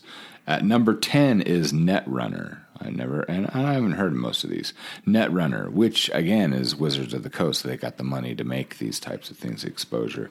It says, we've all seen hacker versus conglomerate story happen before, but Netrunner accomplishes this in an interesting manner. Using bits as currency, the runner, or the hacker, must extrapolate secret data from the core before the corporation can execute their secret diabolical plans. Okay. Number 9 is Shadow Fist from Inner Kingdom Games. So it builds on the concept of Feng Shui. Interesting. Well, not really, but number 8 is Middle Earth Collectible Card Game by Iron Crown Enterprises. Collectible card game isn't a trading card game. That's my point. Okay, but no. The thing here says 10 best trading card. I'm only reading what's there. I know, and you've read that. What I'm saying, Shadow Fist was created by Robin Laws. It was released in 1995 as a collectible card game, but was shifted to a fixed distribution of cards as of 2013. Okay, as of 2013, and this right here. Okay, and this is from August 22nd, 2015. So my point on that is what happened is rather than doing random, they shifted to a fixed set of cards, meaning this pack has these cards because they didn't have the audience to do trading card game. Gotcha. So when you do a fixed, now there are plenty of fixed collection cards. Okay, so let me read the rest of this list, and let's specifically go back on that point because that's going to help me to clarify and to understand this better. So 8, it says, and this says in the title, Middle Earth Collectible Card Game, okay, by Iron Crown Enterprises. 7 is Star Wars Customizable Card Game from Decipher Incorporated. Those actually look like pretty fun cards, actually. 6, number 6 is Vampire: The Eternal Struggle by White Wolf Publishing. Why does that sound familiar? I wonder if it's British. And the cards look a bit awkward. 5, Legend of the Five Rings. That looks really nice. Oh, good artwork. 4 is World of Warcraft trading card game. Yep, and they went collectible too. Oh, really? Yeah, really? They didn't have enough people? Nope. That's kind of surprising, isn't it? I know Blizzard seems to either have spot on or millions of dollars miss, that they poured into it, and you couldn't turn it into a trading card game. Okay, and then 3, we're on to one of your 3 is Pokemon, the trading card game. Wizards of the Coast and Nintendo. Wizards of the Coast has Pokemon as well? They print for it, I believe. Number 2 is Yu-Gi-Oh! By Konami. And number 1 is Magic the Gathering. So you do have your top 3 that you're talking about. All right, so explain the difference. From World of Warcraft down is collectible card games. Okay, so help me understand here. There's a set, let's say it has 120 cards in it. Okay, you can buy packs, or let's say 125. So then there are 5 packs of cards, and each one has 25 of those cards, which means so you can buy one of each, and then you've got all 25. If you want a duplicate, then you need to go pick up a duplicate pack. Okay. They're always there. The price of the cards is fixed because no card is rare. Does that make sense? No, explain that to me. So, for example, because rare would be meaning that there's only one of these cards randomly placed in something, huh? Yeah. So let's take when I was playing Magic, I opened a foil, holographic, Entreat the Angels. Okay. Now, that card only appeared in one in every 250 packs, and the foil one, out of the ones that you open, only appeared in 1 out of 10 out of those ones. 1 out of 10 of the 250. Yep. Oh my. Okay. When I opened it, it was worth $75. Wow. Now with $75, you could buy their fat pack of cards of like 450 cards plus some. That was like $50. Plus, you could buy another half. You go in on with a friend or something. The reason that card was worth so much is because it was rare. Because it's random, you don't know what you might get or what you might not get, which gave it which is why it costs so much. So that's how the rarity system works. If you have a fixed set. Okay. Then for $10... And we're talking about fixed set is the collectible. Yeah. Okay. Then that if this set has the 25 cards and you want that card, it costs $10, you know exactly how much that card costs. It's worth... So it doesn't have a rarity worth. It's not never going to cost $75 because you can just go buy a pack for $10 and it's inside of it. Okay, so so when we're talking about a trading, and I apologize to listeners for me just finally catching up with all the the terminology here. But so we're talking about like a game version of like comics. I mean, because I understand comics. So you're talking about the value of a card depending upon its rarity, and it's rare and wanted because other players want to use it in their gameplay against other people in the gameplay. Is that correct? Yes, but it's a combination between that and the fact that they can't get it. So it's like, take Diablo 3. Okay. You're looking for that one item that you want, right? Yeah. And you can do 50 runs and not get it. Right. Irritating, but yeah. Imagine if Diablo had a loot table for each boss that you're guaranteed all these items from this boss and all these items, then you just get one of all the bosses and you'd have everything, right? Correct. That's the difference. Oh. So these players, so now if you farmed 50 runs and you still haven't found it, but another player has found like 6, and he goes, well, I'll trade mine for my piece of armor for your piece of armor. there's your trade. Gotcha. So it's the same with cards. You could buy 50 packs and not get what you wanted. Someone else might get it, and There's where the trade comes in, because it's a set of random. And so like I said, the problem with that is that if I have no one to trade with, my only option is to buy random packs until I get it, which means I could sink hundreds of dollars in and not get that one card that I wanted. so I can see the appeal, especially using the Diablo analogy there. So I can see the appeal to this, but I can also see it is definitely a finite arena. You have to have the backing of enough people. Yep. Okay, so I am understanding now better, and I appreciate us walking through this. And hopefully, there's some listeners that are where I am that are like, oh, that makes sense now. So now I'm looking over to the collectible. So collectible and trading, two different things. So the collectible, you're also talking about how, like we've talked about, coming up with some kind of a card game where we would end up having like with different races, and then as we go further in books, and I'm not divulging anything that we've done. We've just been talking hypothetically of ideas. But like if we want to come out with another race from the books or things like that, then that would be like an extension pack or something like that, correct? So everything is set, but you still are able to play the games and to do that. Correct. Do you know of any games that have done a variation? Because I know with some manufacturers, it's becoming more popular, which I think is bizarre, because if you don't have enough, like you said, a big enough audience to be able to support a trading card game, and yet there are manufacturers that you can pay a premium price and they will do random packs. The thing is that there's no end to the amount of people trying.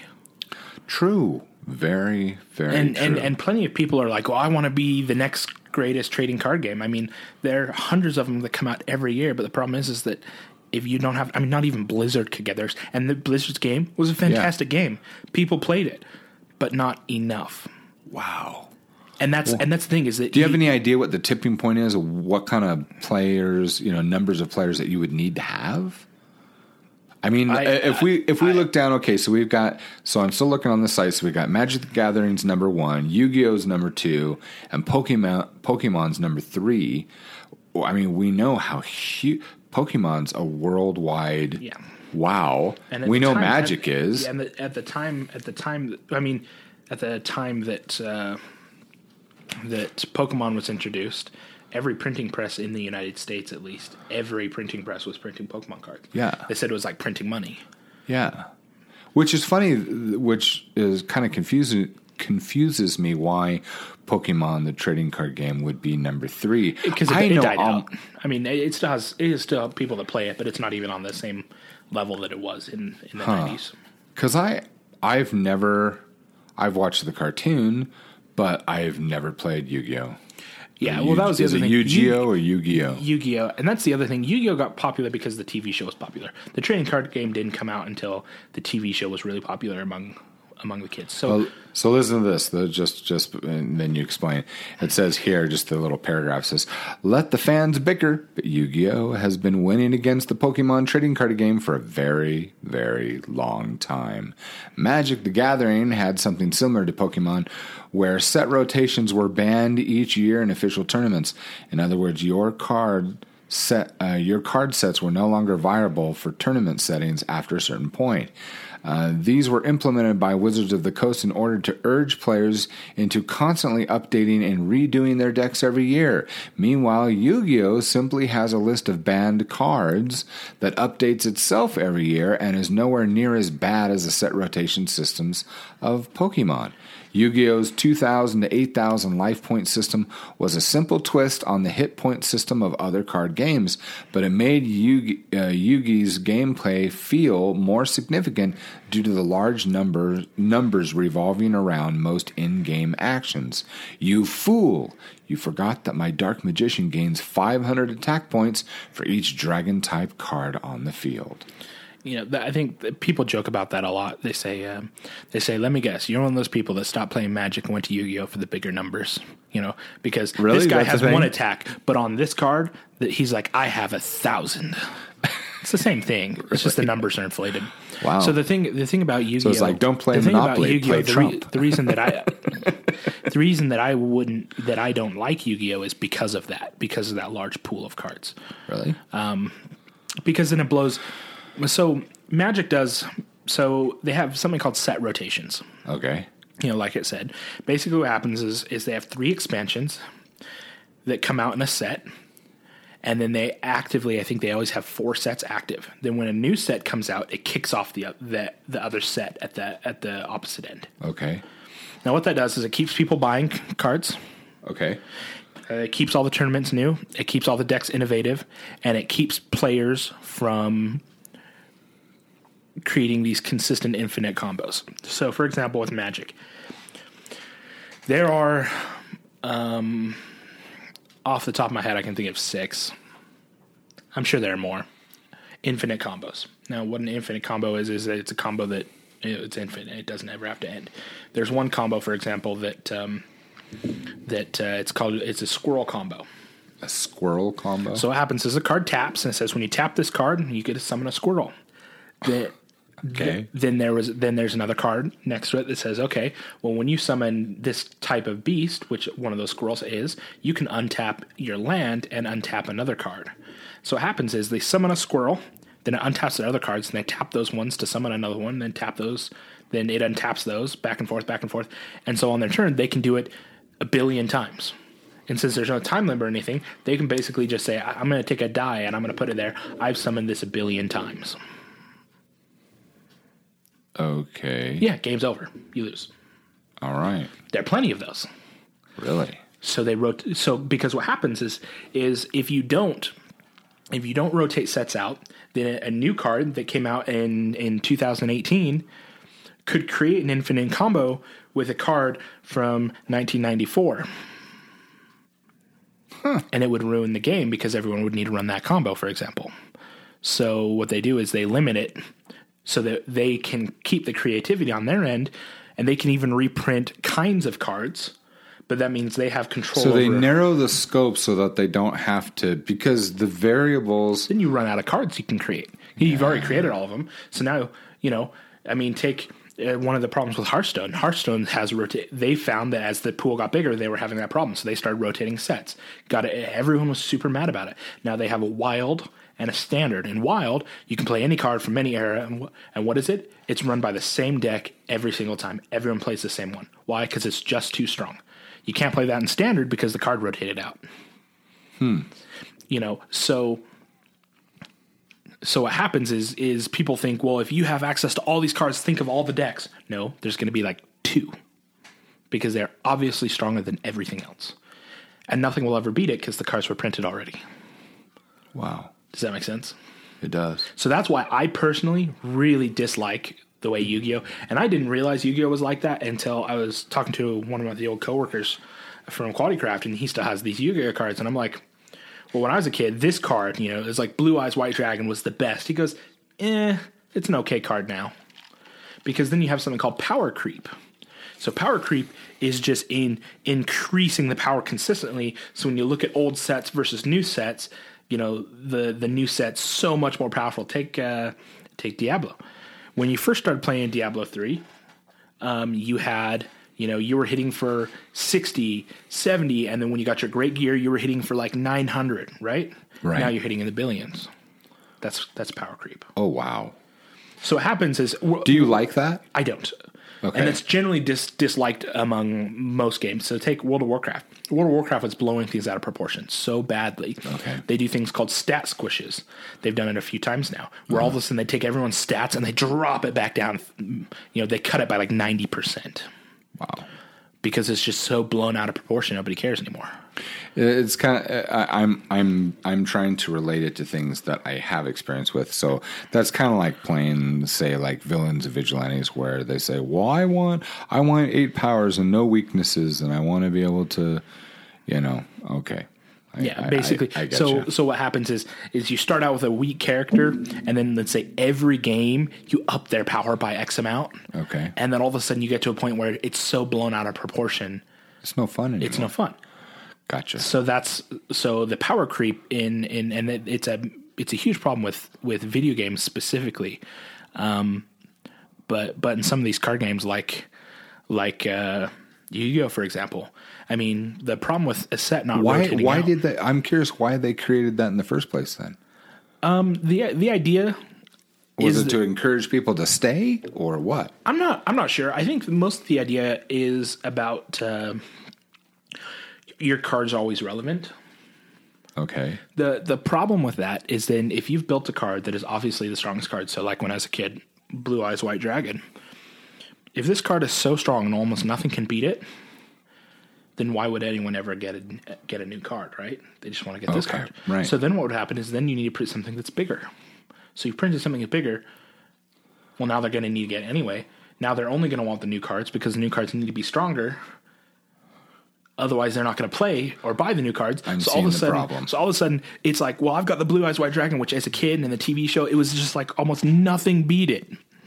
And then now it's, I've got like 6 of those. I just leave them in a pile. I don't even touch them. So you have set rotations.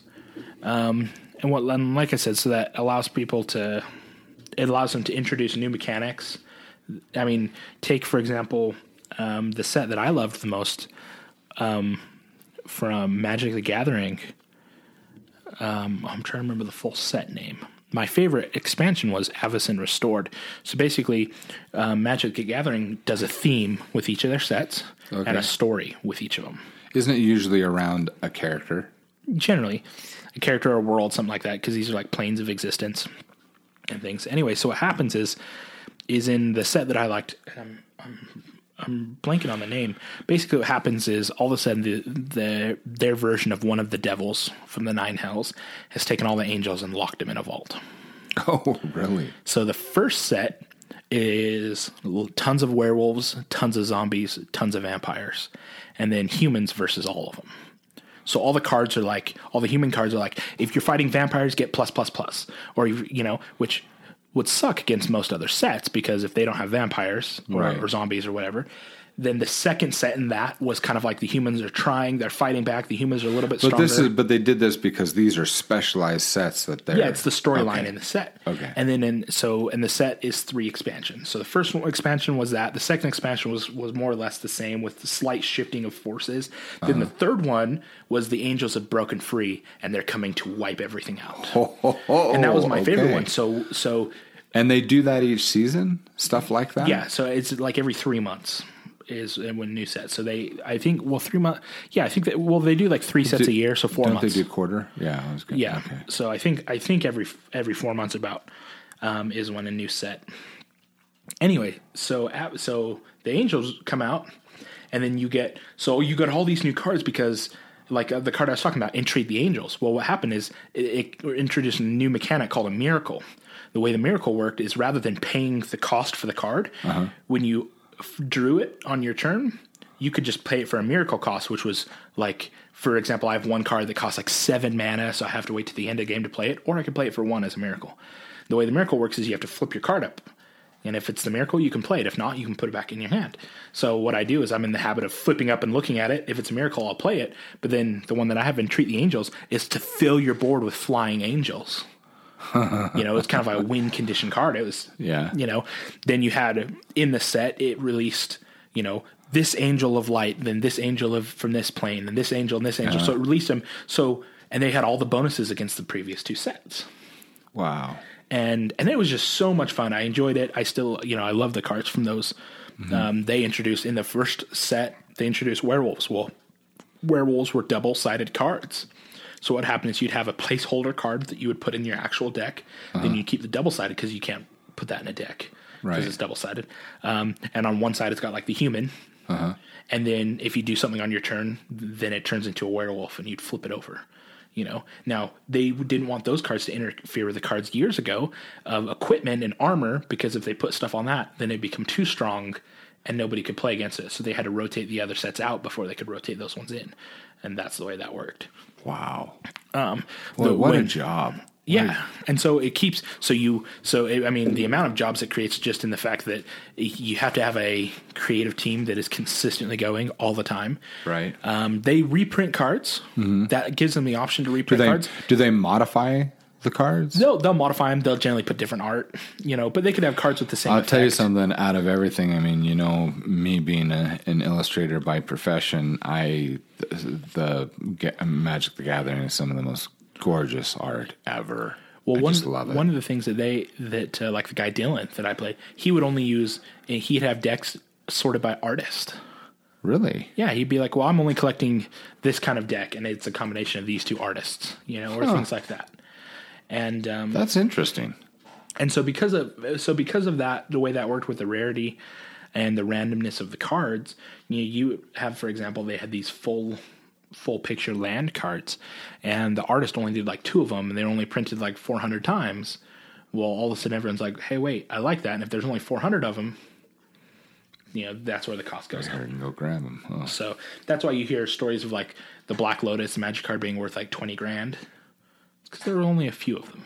Wow. And if it was a collectible card game, well, you would just buy the pack. You know what I mean? Yep. So you have to have a large, and I don't know what the number is, but I can say it. Magic the Gathering was the first real trading card game.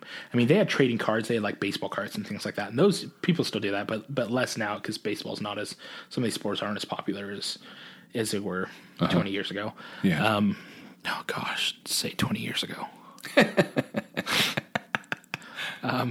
Anyway, but you have to have a certain amount. So like Pokemon, the reason the trading cards game is still going on, the reason I think it's less than Yu-Gi-Oh! Is the card game itself is not as fun, but people still collect it because Pokemon just kind of created this ingrained, this Pokemon culture almost. It was so popular. Yu-Gi-Oh! was the same thing. When Pokemon was really popular, Yu-Gi-Oh! Wasn't as popular. The Yu-Gi-Oh! Cards weren't as popular. Mm-hmm. But the actual game, is fairly decent. It's fairly complicated. It's enjoyable, things like that. So, how long has Yu-Gi-Oh! Been around? Because I have no clue. I don't know, 95, 97, probably. Wow. I don't know about that, but I would assume somewhere around that area. There was like a Jackie Chan card game that tried to get going when I was younger, and that didn't go very far. So at least Yu-Gi-Oh! And Pokemon off the games and the TV shows, that's what put their trading card games, because that was also the height. That was when Magic was getting popular. And Magic was getting popular just because no one had a trading card game before they had collectible card games. It's the idea, and it started at like a Comic-Con event, and they went, oh, well, this is doable, because we have all those people that want to buy and play this game anyway, and it spread very quickly. And then everyone was like, oh, we want to do trading card games. Then Pokemon came in. Pokemon was the king for a few years. He beat out Magic, but then it died out because the game wasn't nearly as good as... and then the game now is the same. The cards come out now. It's just this insane power creep. I mean, you look at the 2 cards... I still have some of the first edition cards from when I was a kid, and one of them is like, this guy, he's my strongest guy. He can do like 60 in one hit with no problem, And I look at this card. This one's like, this one does 200, and he's a medium level, and people kind of mock. But there's also Pokemon all types of players too. I bet that appeals to some exactly. people. Well, and the thing is that it. So figure out what crowd you're trying to cater to, right? Speaking, the larger the number, the lower the age. That's what I was going to ask. So because you get a kid that's like, I'm going to hit him for $1 million. Yeah, that would be Simon. Yeah. Like, but Dad, why would I not play this card? It's $1 million. Exactly. And so that's why I said the joke earlier. Yeah. People said, so let me guess, you switched to Yu-Gi-Oh! Because the numbers were bigger. Yeah. And Makes sense. And the one thing that I have to appreciate Magic the Gathering for is that they haven't had a power creep. I mean, they've had sets that are obviously stronger than other sets, right? But because they rotate out, okay, it doesn't matter. They've also have different modes of play that have become popular. So there's one, it's called like Commander. Well, Commander is rather than a deck of. So the rules for Magic the Gathering is your deck doesn't have a limit to how many cards. How few or how many.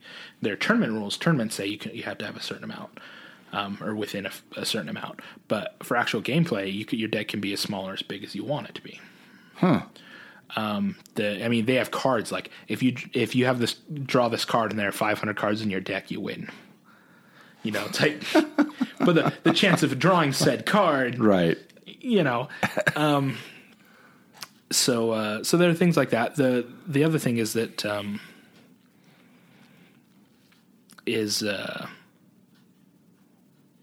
they have the different game modes. In tournaments they have like Two-Headed Giant, where it's two players who share the same turn versus the other one.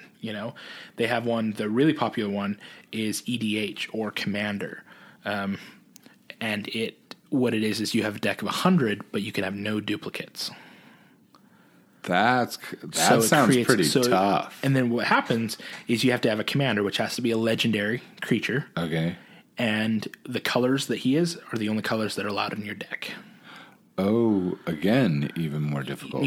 And so you've got legendary creatures that are only like one color. Well, if you're going to have 100 cards and all these, wow. but it doesn't pull from standard, like the standard rotation. It pulls from a slightly larger, because since you can only have one of each card, you need a bigger pool. Right. When regularly you can have 4 of each card in a regular deck.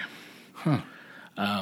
And so because they create game modes, because the game's just that well, and I didn't enjoy Commander as much, but it was like the guys that I lived with, it was their favorite.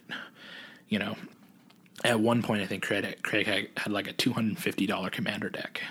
Wow. And the problem is I say I could beat it, not because I owned the cards, but because I had an idea for a deck once Avacyn came out, because the angels were legendary creatures. Right. So I was like, I'm going to get this angel. And then I went and I printed out the pictures of all the cards that I wanted to put in my deck. Yeah. And I figured what I'd do is I'd put those into sleeves. I'd try it out. If it seemed good, then I'd go buy all those cards individually. Oh, wow.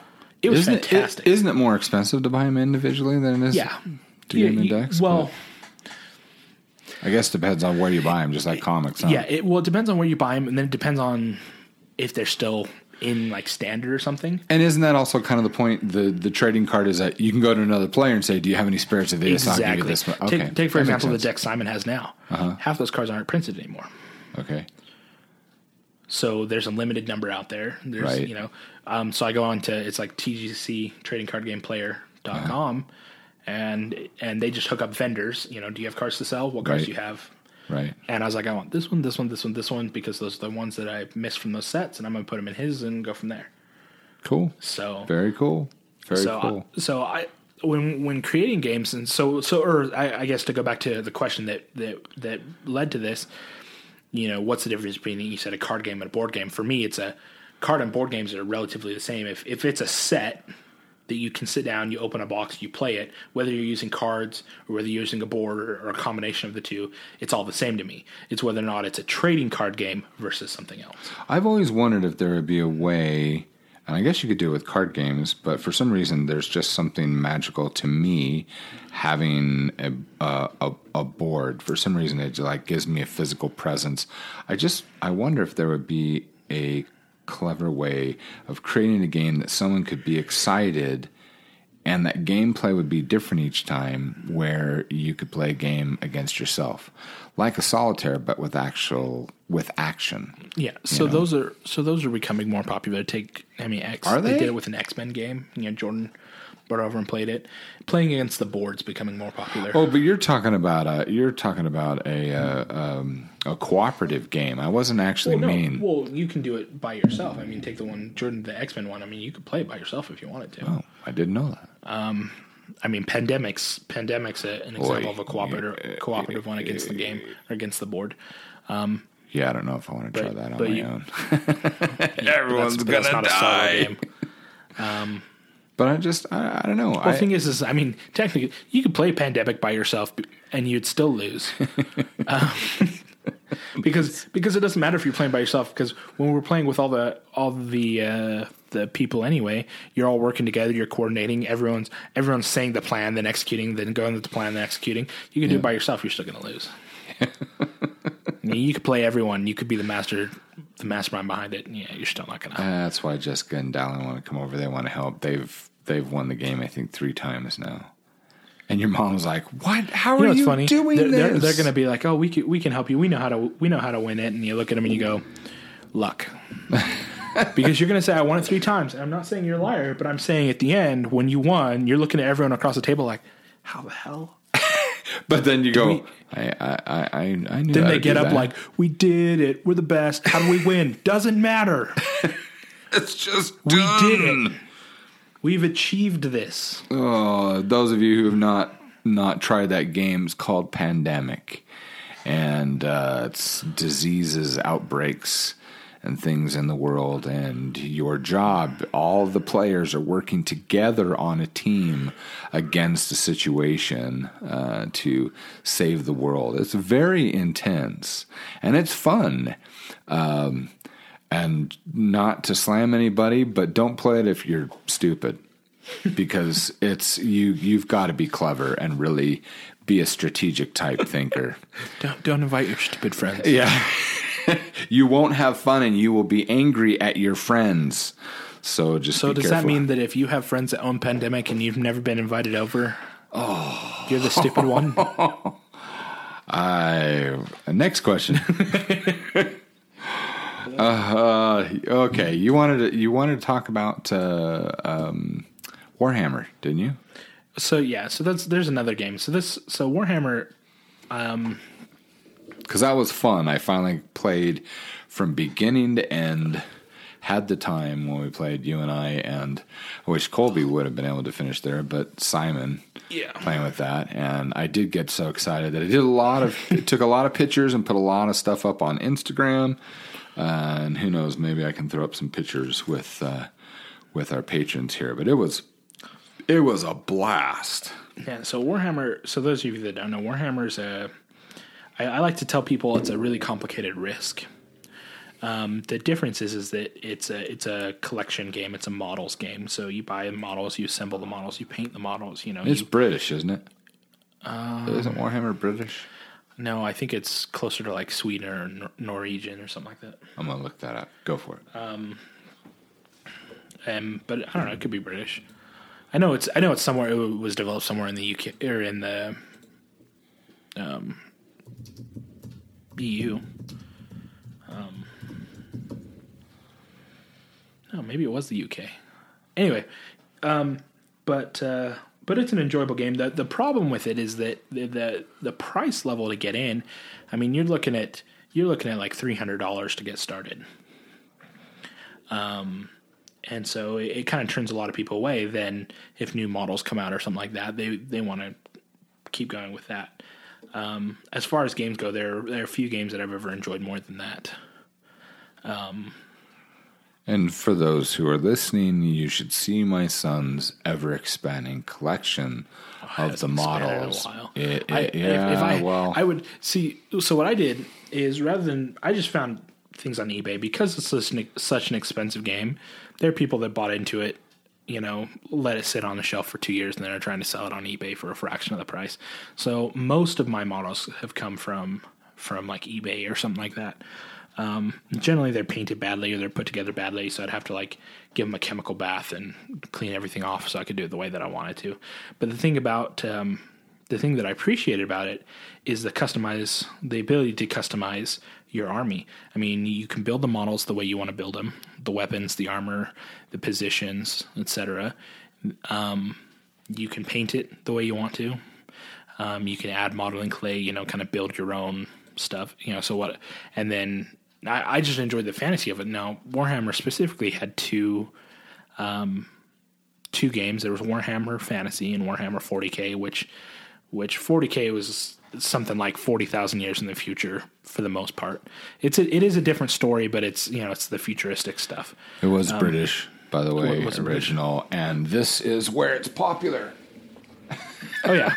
It's. I had no idea there were that. I think many. I was gonna say Australia is the most popular. Is that on? Yeah. It's number one there. It's popular. It's popular Germany, Finland, Sweden too. New Zealand, Netherlands, Japan, Italian. Those tend to be Ireland. the more popular. Poland, and look at definitely that. And then they have rest of the world. Yeah. Yep, Dutch. Yeah. Really so big it's with the Dutch. it's more popular in places outside the U.S. Uh-huh.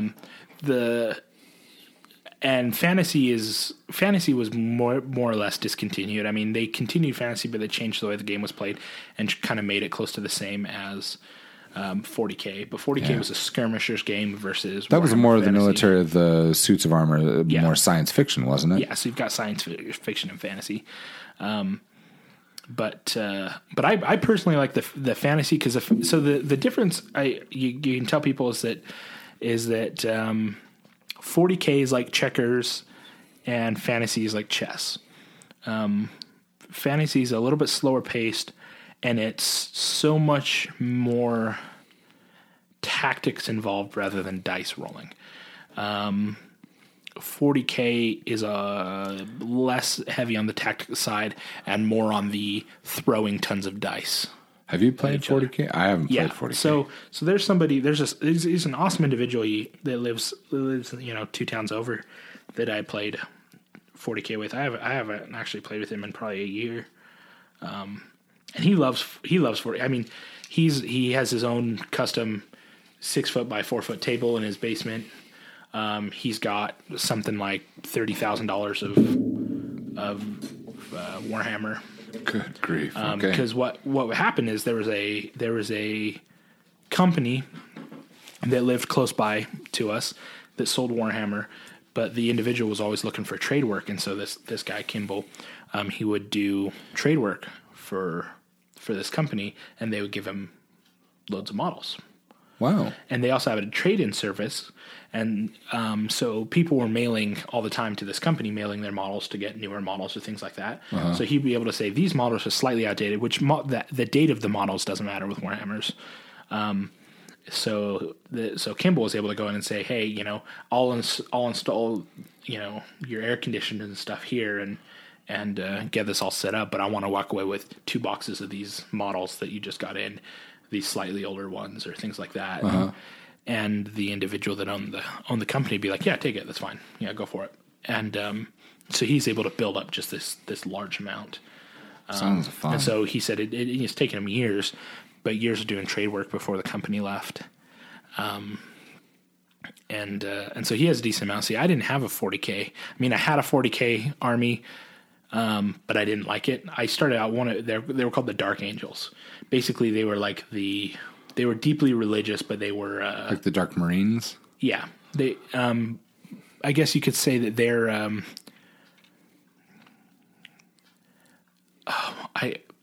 trying to figure out. Basically, they were their own personal honor above everything else, but they were kind of like the ones willing to do the dirty work. Behind. Almost sounds like the Templars, but also assassins, like Assassin's Creed. That is kind of like that. So basically what they do is everyone's like, okay, well, we need to march up and get this army head on. And while we're distracting them, we're going to drop the Dark Angels in the palace keep, and they're going to kill the king while we've got his army occupied. Okay. Type. All right. And I started out with them, and I thought, they're okay. Most of their units, they're most famous for their motorcycles. Their motorcycle gangs, Cool. And, okay. and I was like, oh, that's kind of cool. And it became and I could get it in a starter pack. So I was like, okay, well, I'll go for it.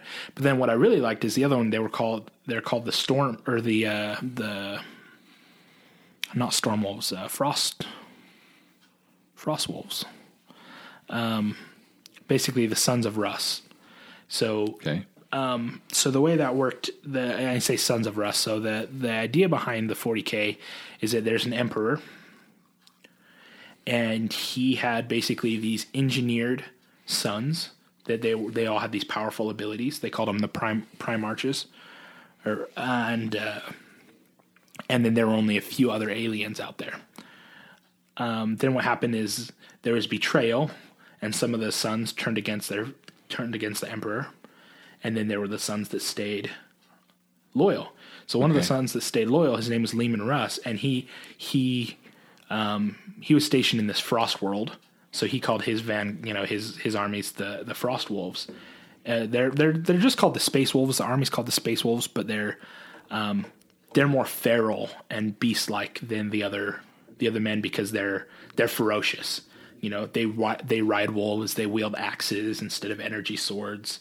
And claws and things like that. And they're the extremely loyal, but more violent of the sons. The big thing is that the thing that I love about them is that they're one their one group they get along with is the Dark Angels, and they get along kind of like they'll work together on the battlefield, but the moment that they're behind closed doors, they'll beat each other to a pulp. Yeah, it's like in a bar. And the reason why is because both of their prime like archers Marines would and beat Army. each other. Beat each other, you know. Yeah.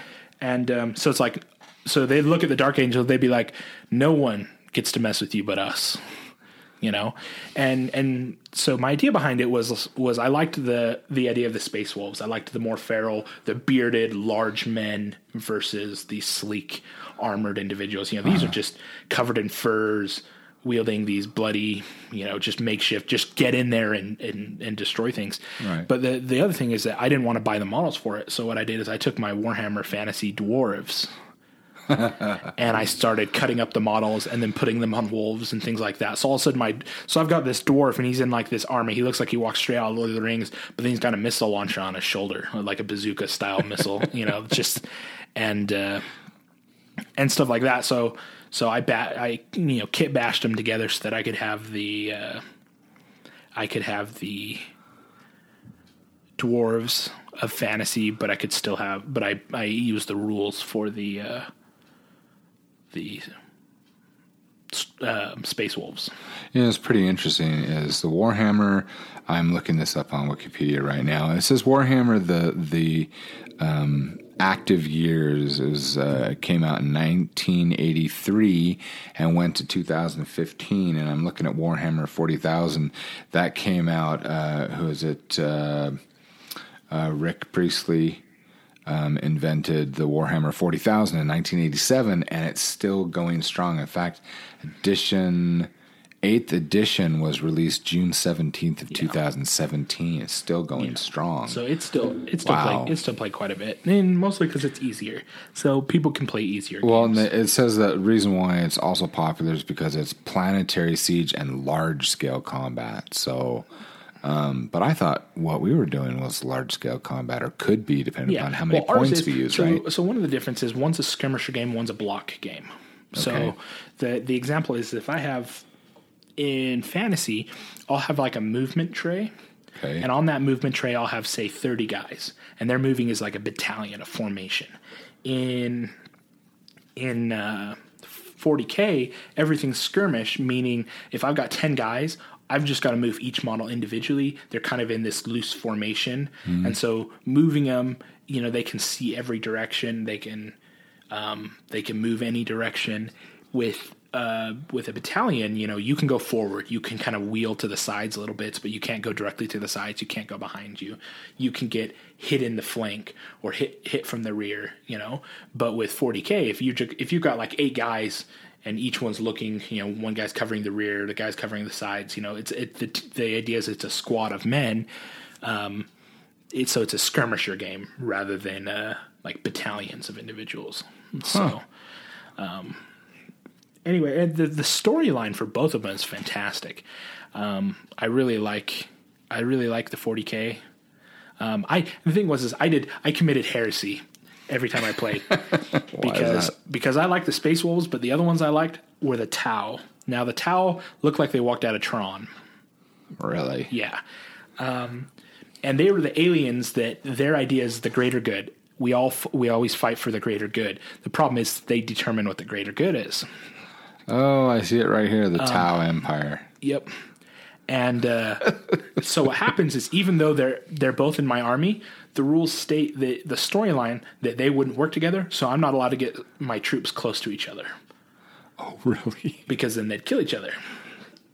So I'm kind of operating on two separate armies, and the reason I liked it is the Space Wolves were they were ready to get up close and personal. But the Tau, because of their super advanced technological abilities, they were just excellent marksmen. So what I'd do is I'd line them along the back of the board. Then I'd put all my Space Wolves in front to just mash everything that comes at them. Then I'd use the Tau to pick anybody else off. Wow. The only one that I lost horribly against was the Dark Angels, a full biker unit, just because the rules surrounding bikes, they're just hard to hit. Like, you know, And so I lost to those pretty bad. Yeah, so those are all under the Space Marines. So I'm looking this up. So you got Ultramarines, you got Blood Angels, Dark Angels, Death Watch, Iron Hands, Imperial Fists, Grey Knights, Space Wolves, Salamanders, and the Raven Guard. Yeah. Wow. So the Astra Militarium are kind of like the Russians. They look like the Russians. That sounds cool. They don't have the big space suits, but they look like barely out of World War II style. Tough, though. Yeah. Adeptus Ministorum. Yeah. Let's see, Adeptus Custodes. Anyway, so altogether, it's a great game. Sisters of Silence? Huh. Okay. Yeah, they've got some very interesting ones. Wow. Anyway, the thing that... I guess the thing about Warhammer is that it's got a high ceiling for entry. It costs a lot to get started. Oh, really?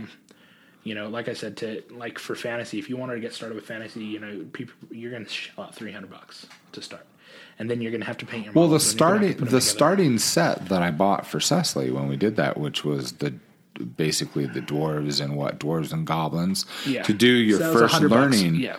No, the starter set for me, I guess it was on sale because for me it was $29, and you only had minimal, that came with the basic starter books and enough for you to do skirmishes between the dwarves and the goblins. See, the starter set, and that must have been a great. Obviously a great sale because even now you got to remember, can buy those boxes. You can still buy that exact set. It's like $110 now.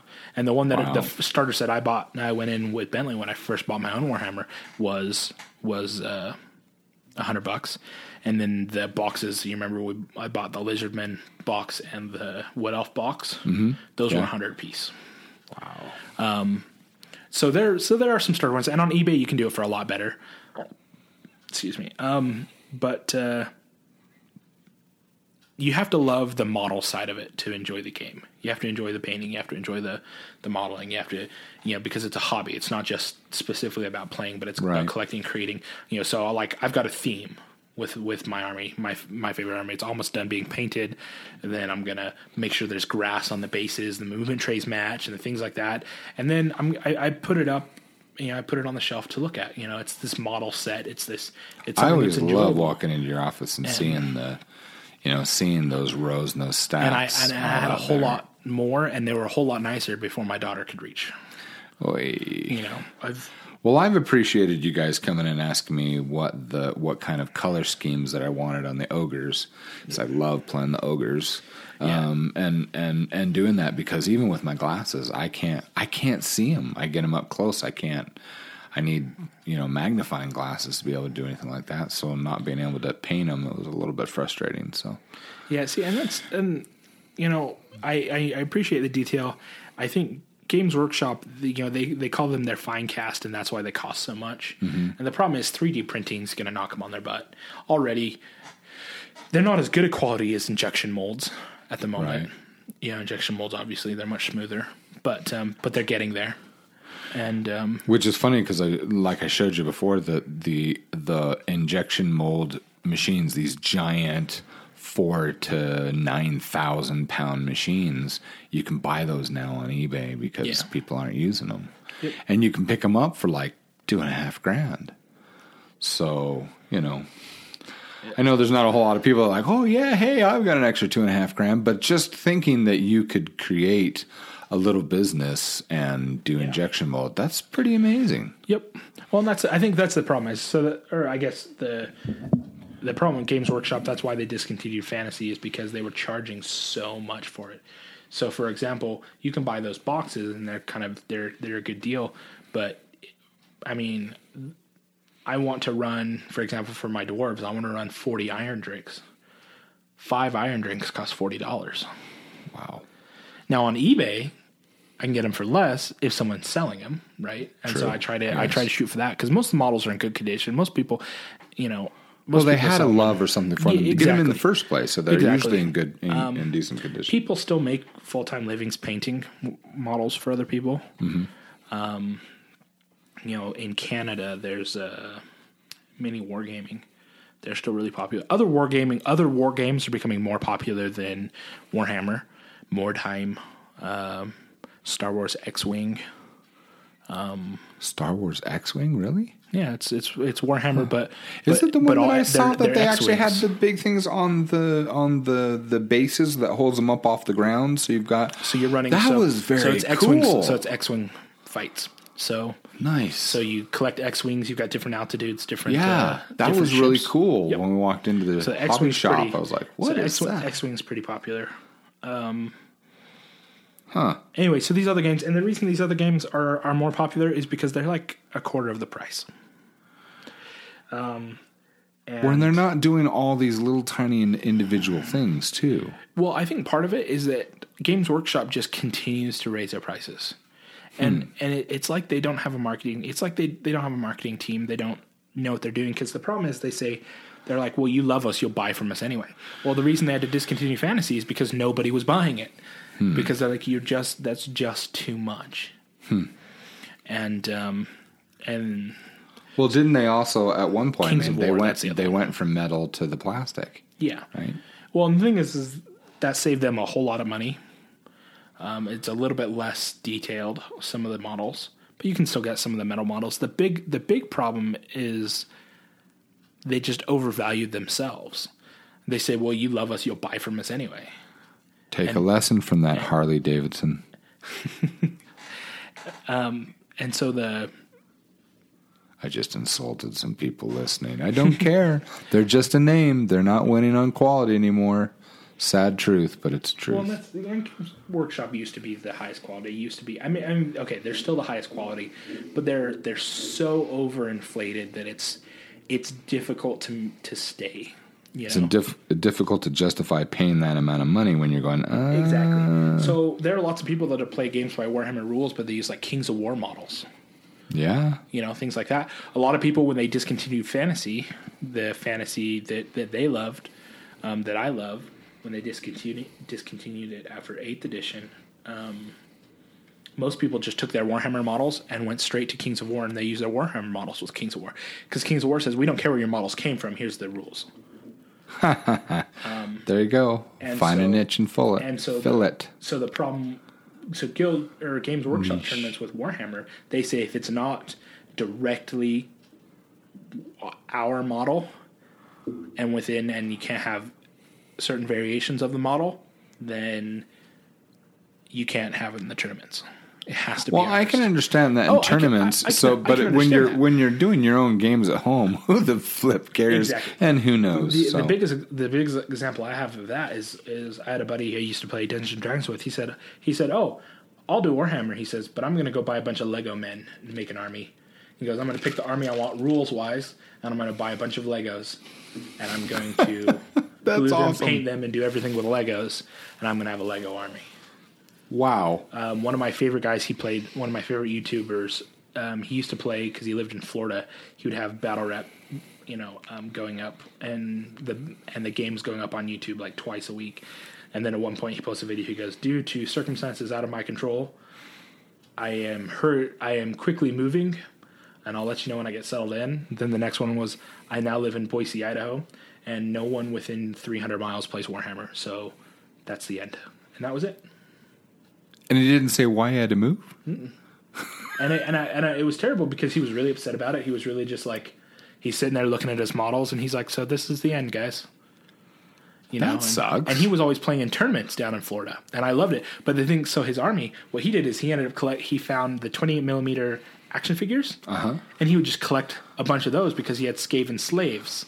So then what he'd do is he would take the putty, he would take the different kinds of putty and stuff that you can use and paint with Warhammer, and he'd put chains on them, and then he'd just load them onto the bases and fill his units with them, because one of the units are Skaven slaves. Now, Skaven slaves, the Games Workshop model is an actual Skaven with shackles on. It's a little rat man with shackles on, but he says, well, if they're slaves, then... So he just like filled it, and then right in the center of it is a model that's way bigger than the rest of them, like height-wise, but he still fits on the base, and is He-Man. And so he's got He-Man and shackles, and I loved it. It was great. The creativity is great, and so that's why I enjoyed the game. If you have people to play with, it's an amazing game. It's complicated, but you get into it, you start working on it, and it's enjoyable. It's a tactics game. It's a great beer and pretzels. Well, I really enjoyed hanging out with you and Simon, so, and I enjoy hanging out with my sons, but that was brilliant. It was neat to see. What got me more than anything was we had Simon.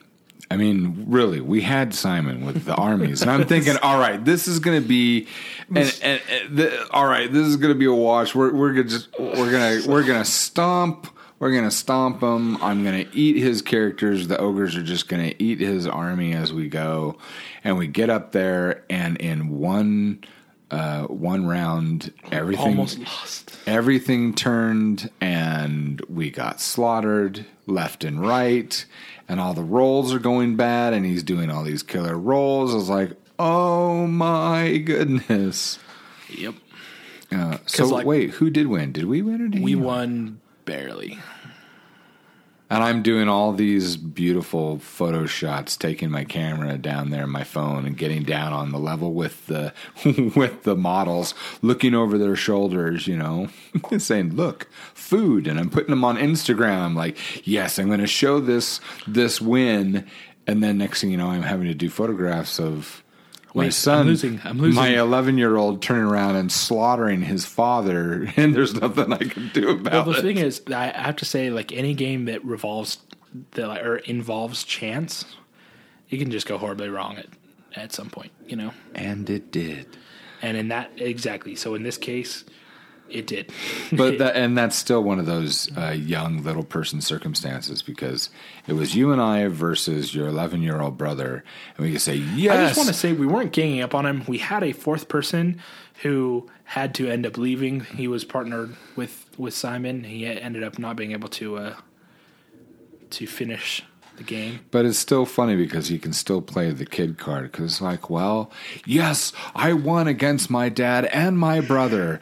But then, no, I lost. What do you expect? It was against my dad and my brother. Either way, he would win. Yep. So, which is what he did. But we did win. So I can say that me and my dad collectively beat an 11-year-old. Because we're just that damn good. Anyway. Okay, well, I think that brings us to a close with this colorful podcast about games, card games, and I'm glad we talked about Warhammer, because that's really enjoyable. I would suggest, if you haven't checked it out, to look it up on Google. You just even YouTube some of the games, like tournaments that are all over YouTube. Oh, yeah, those are fun. And kind of watch how they're played.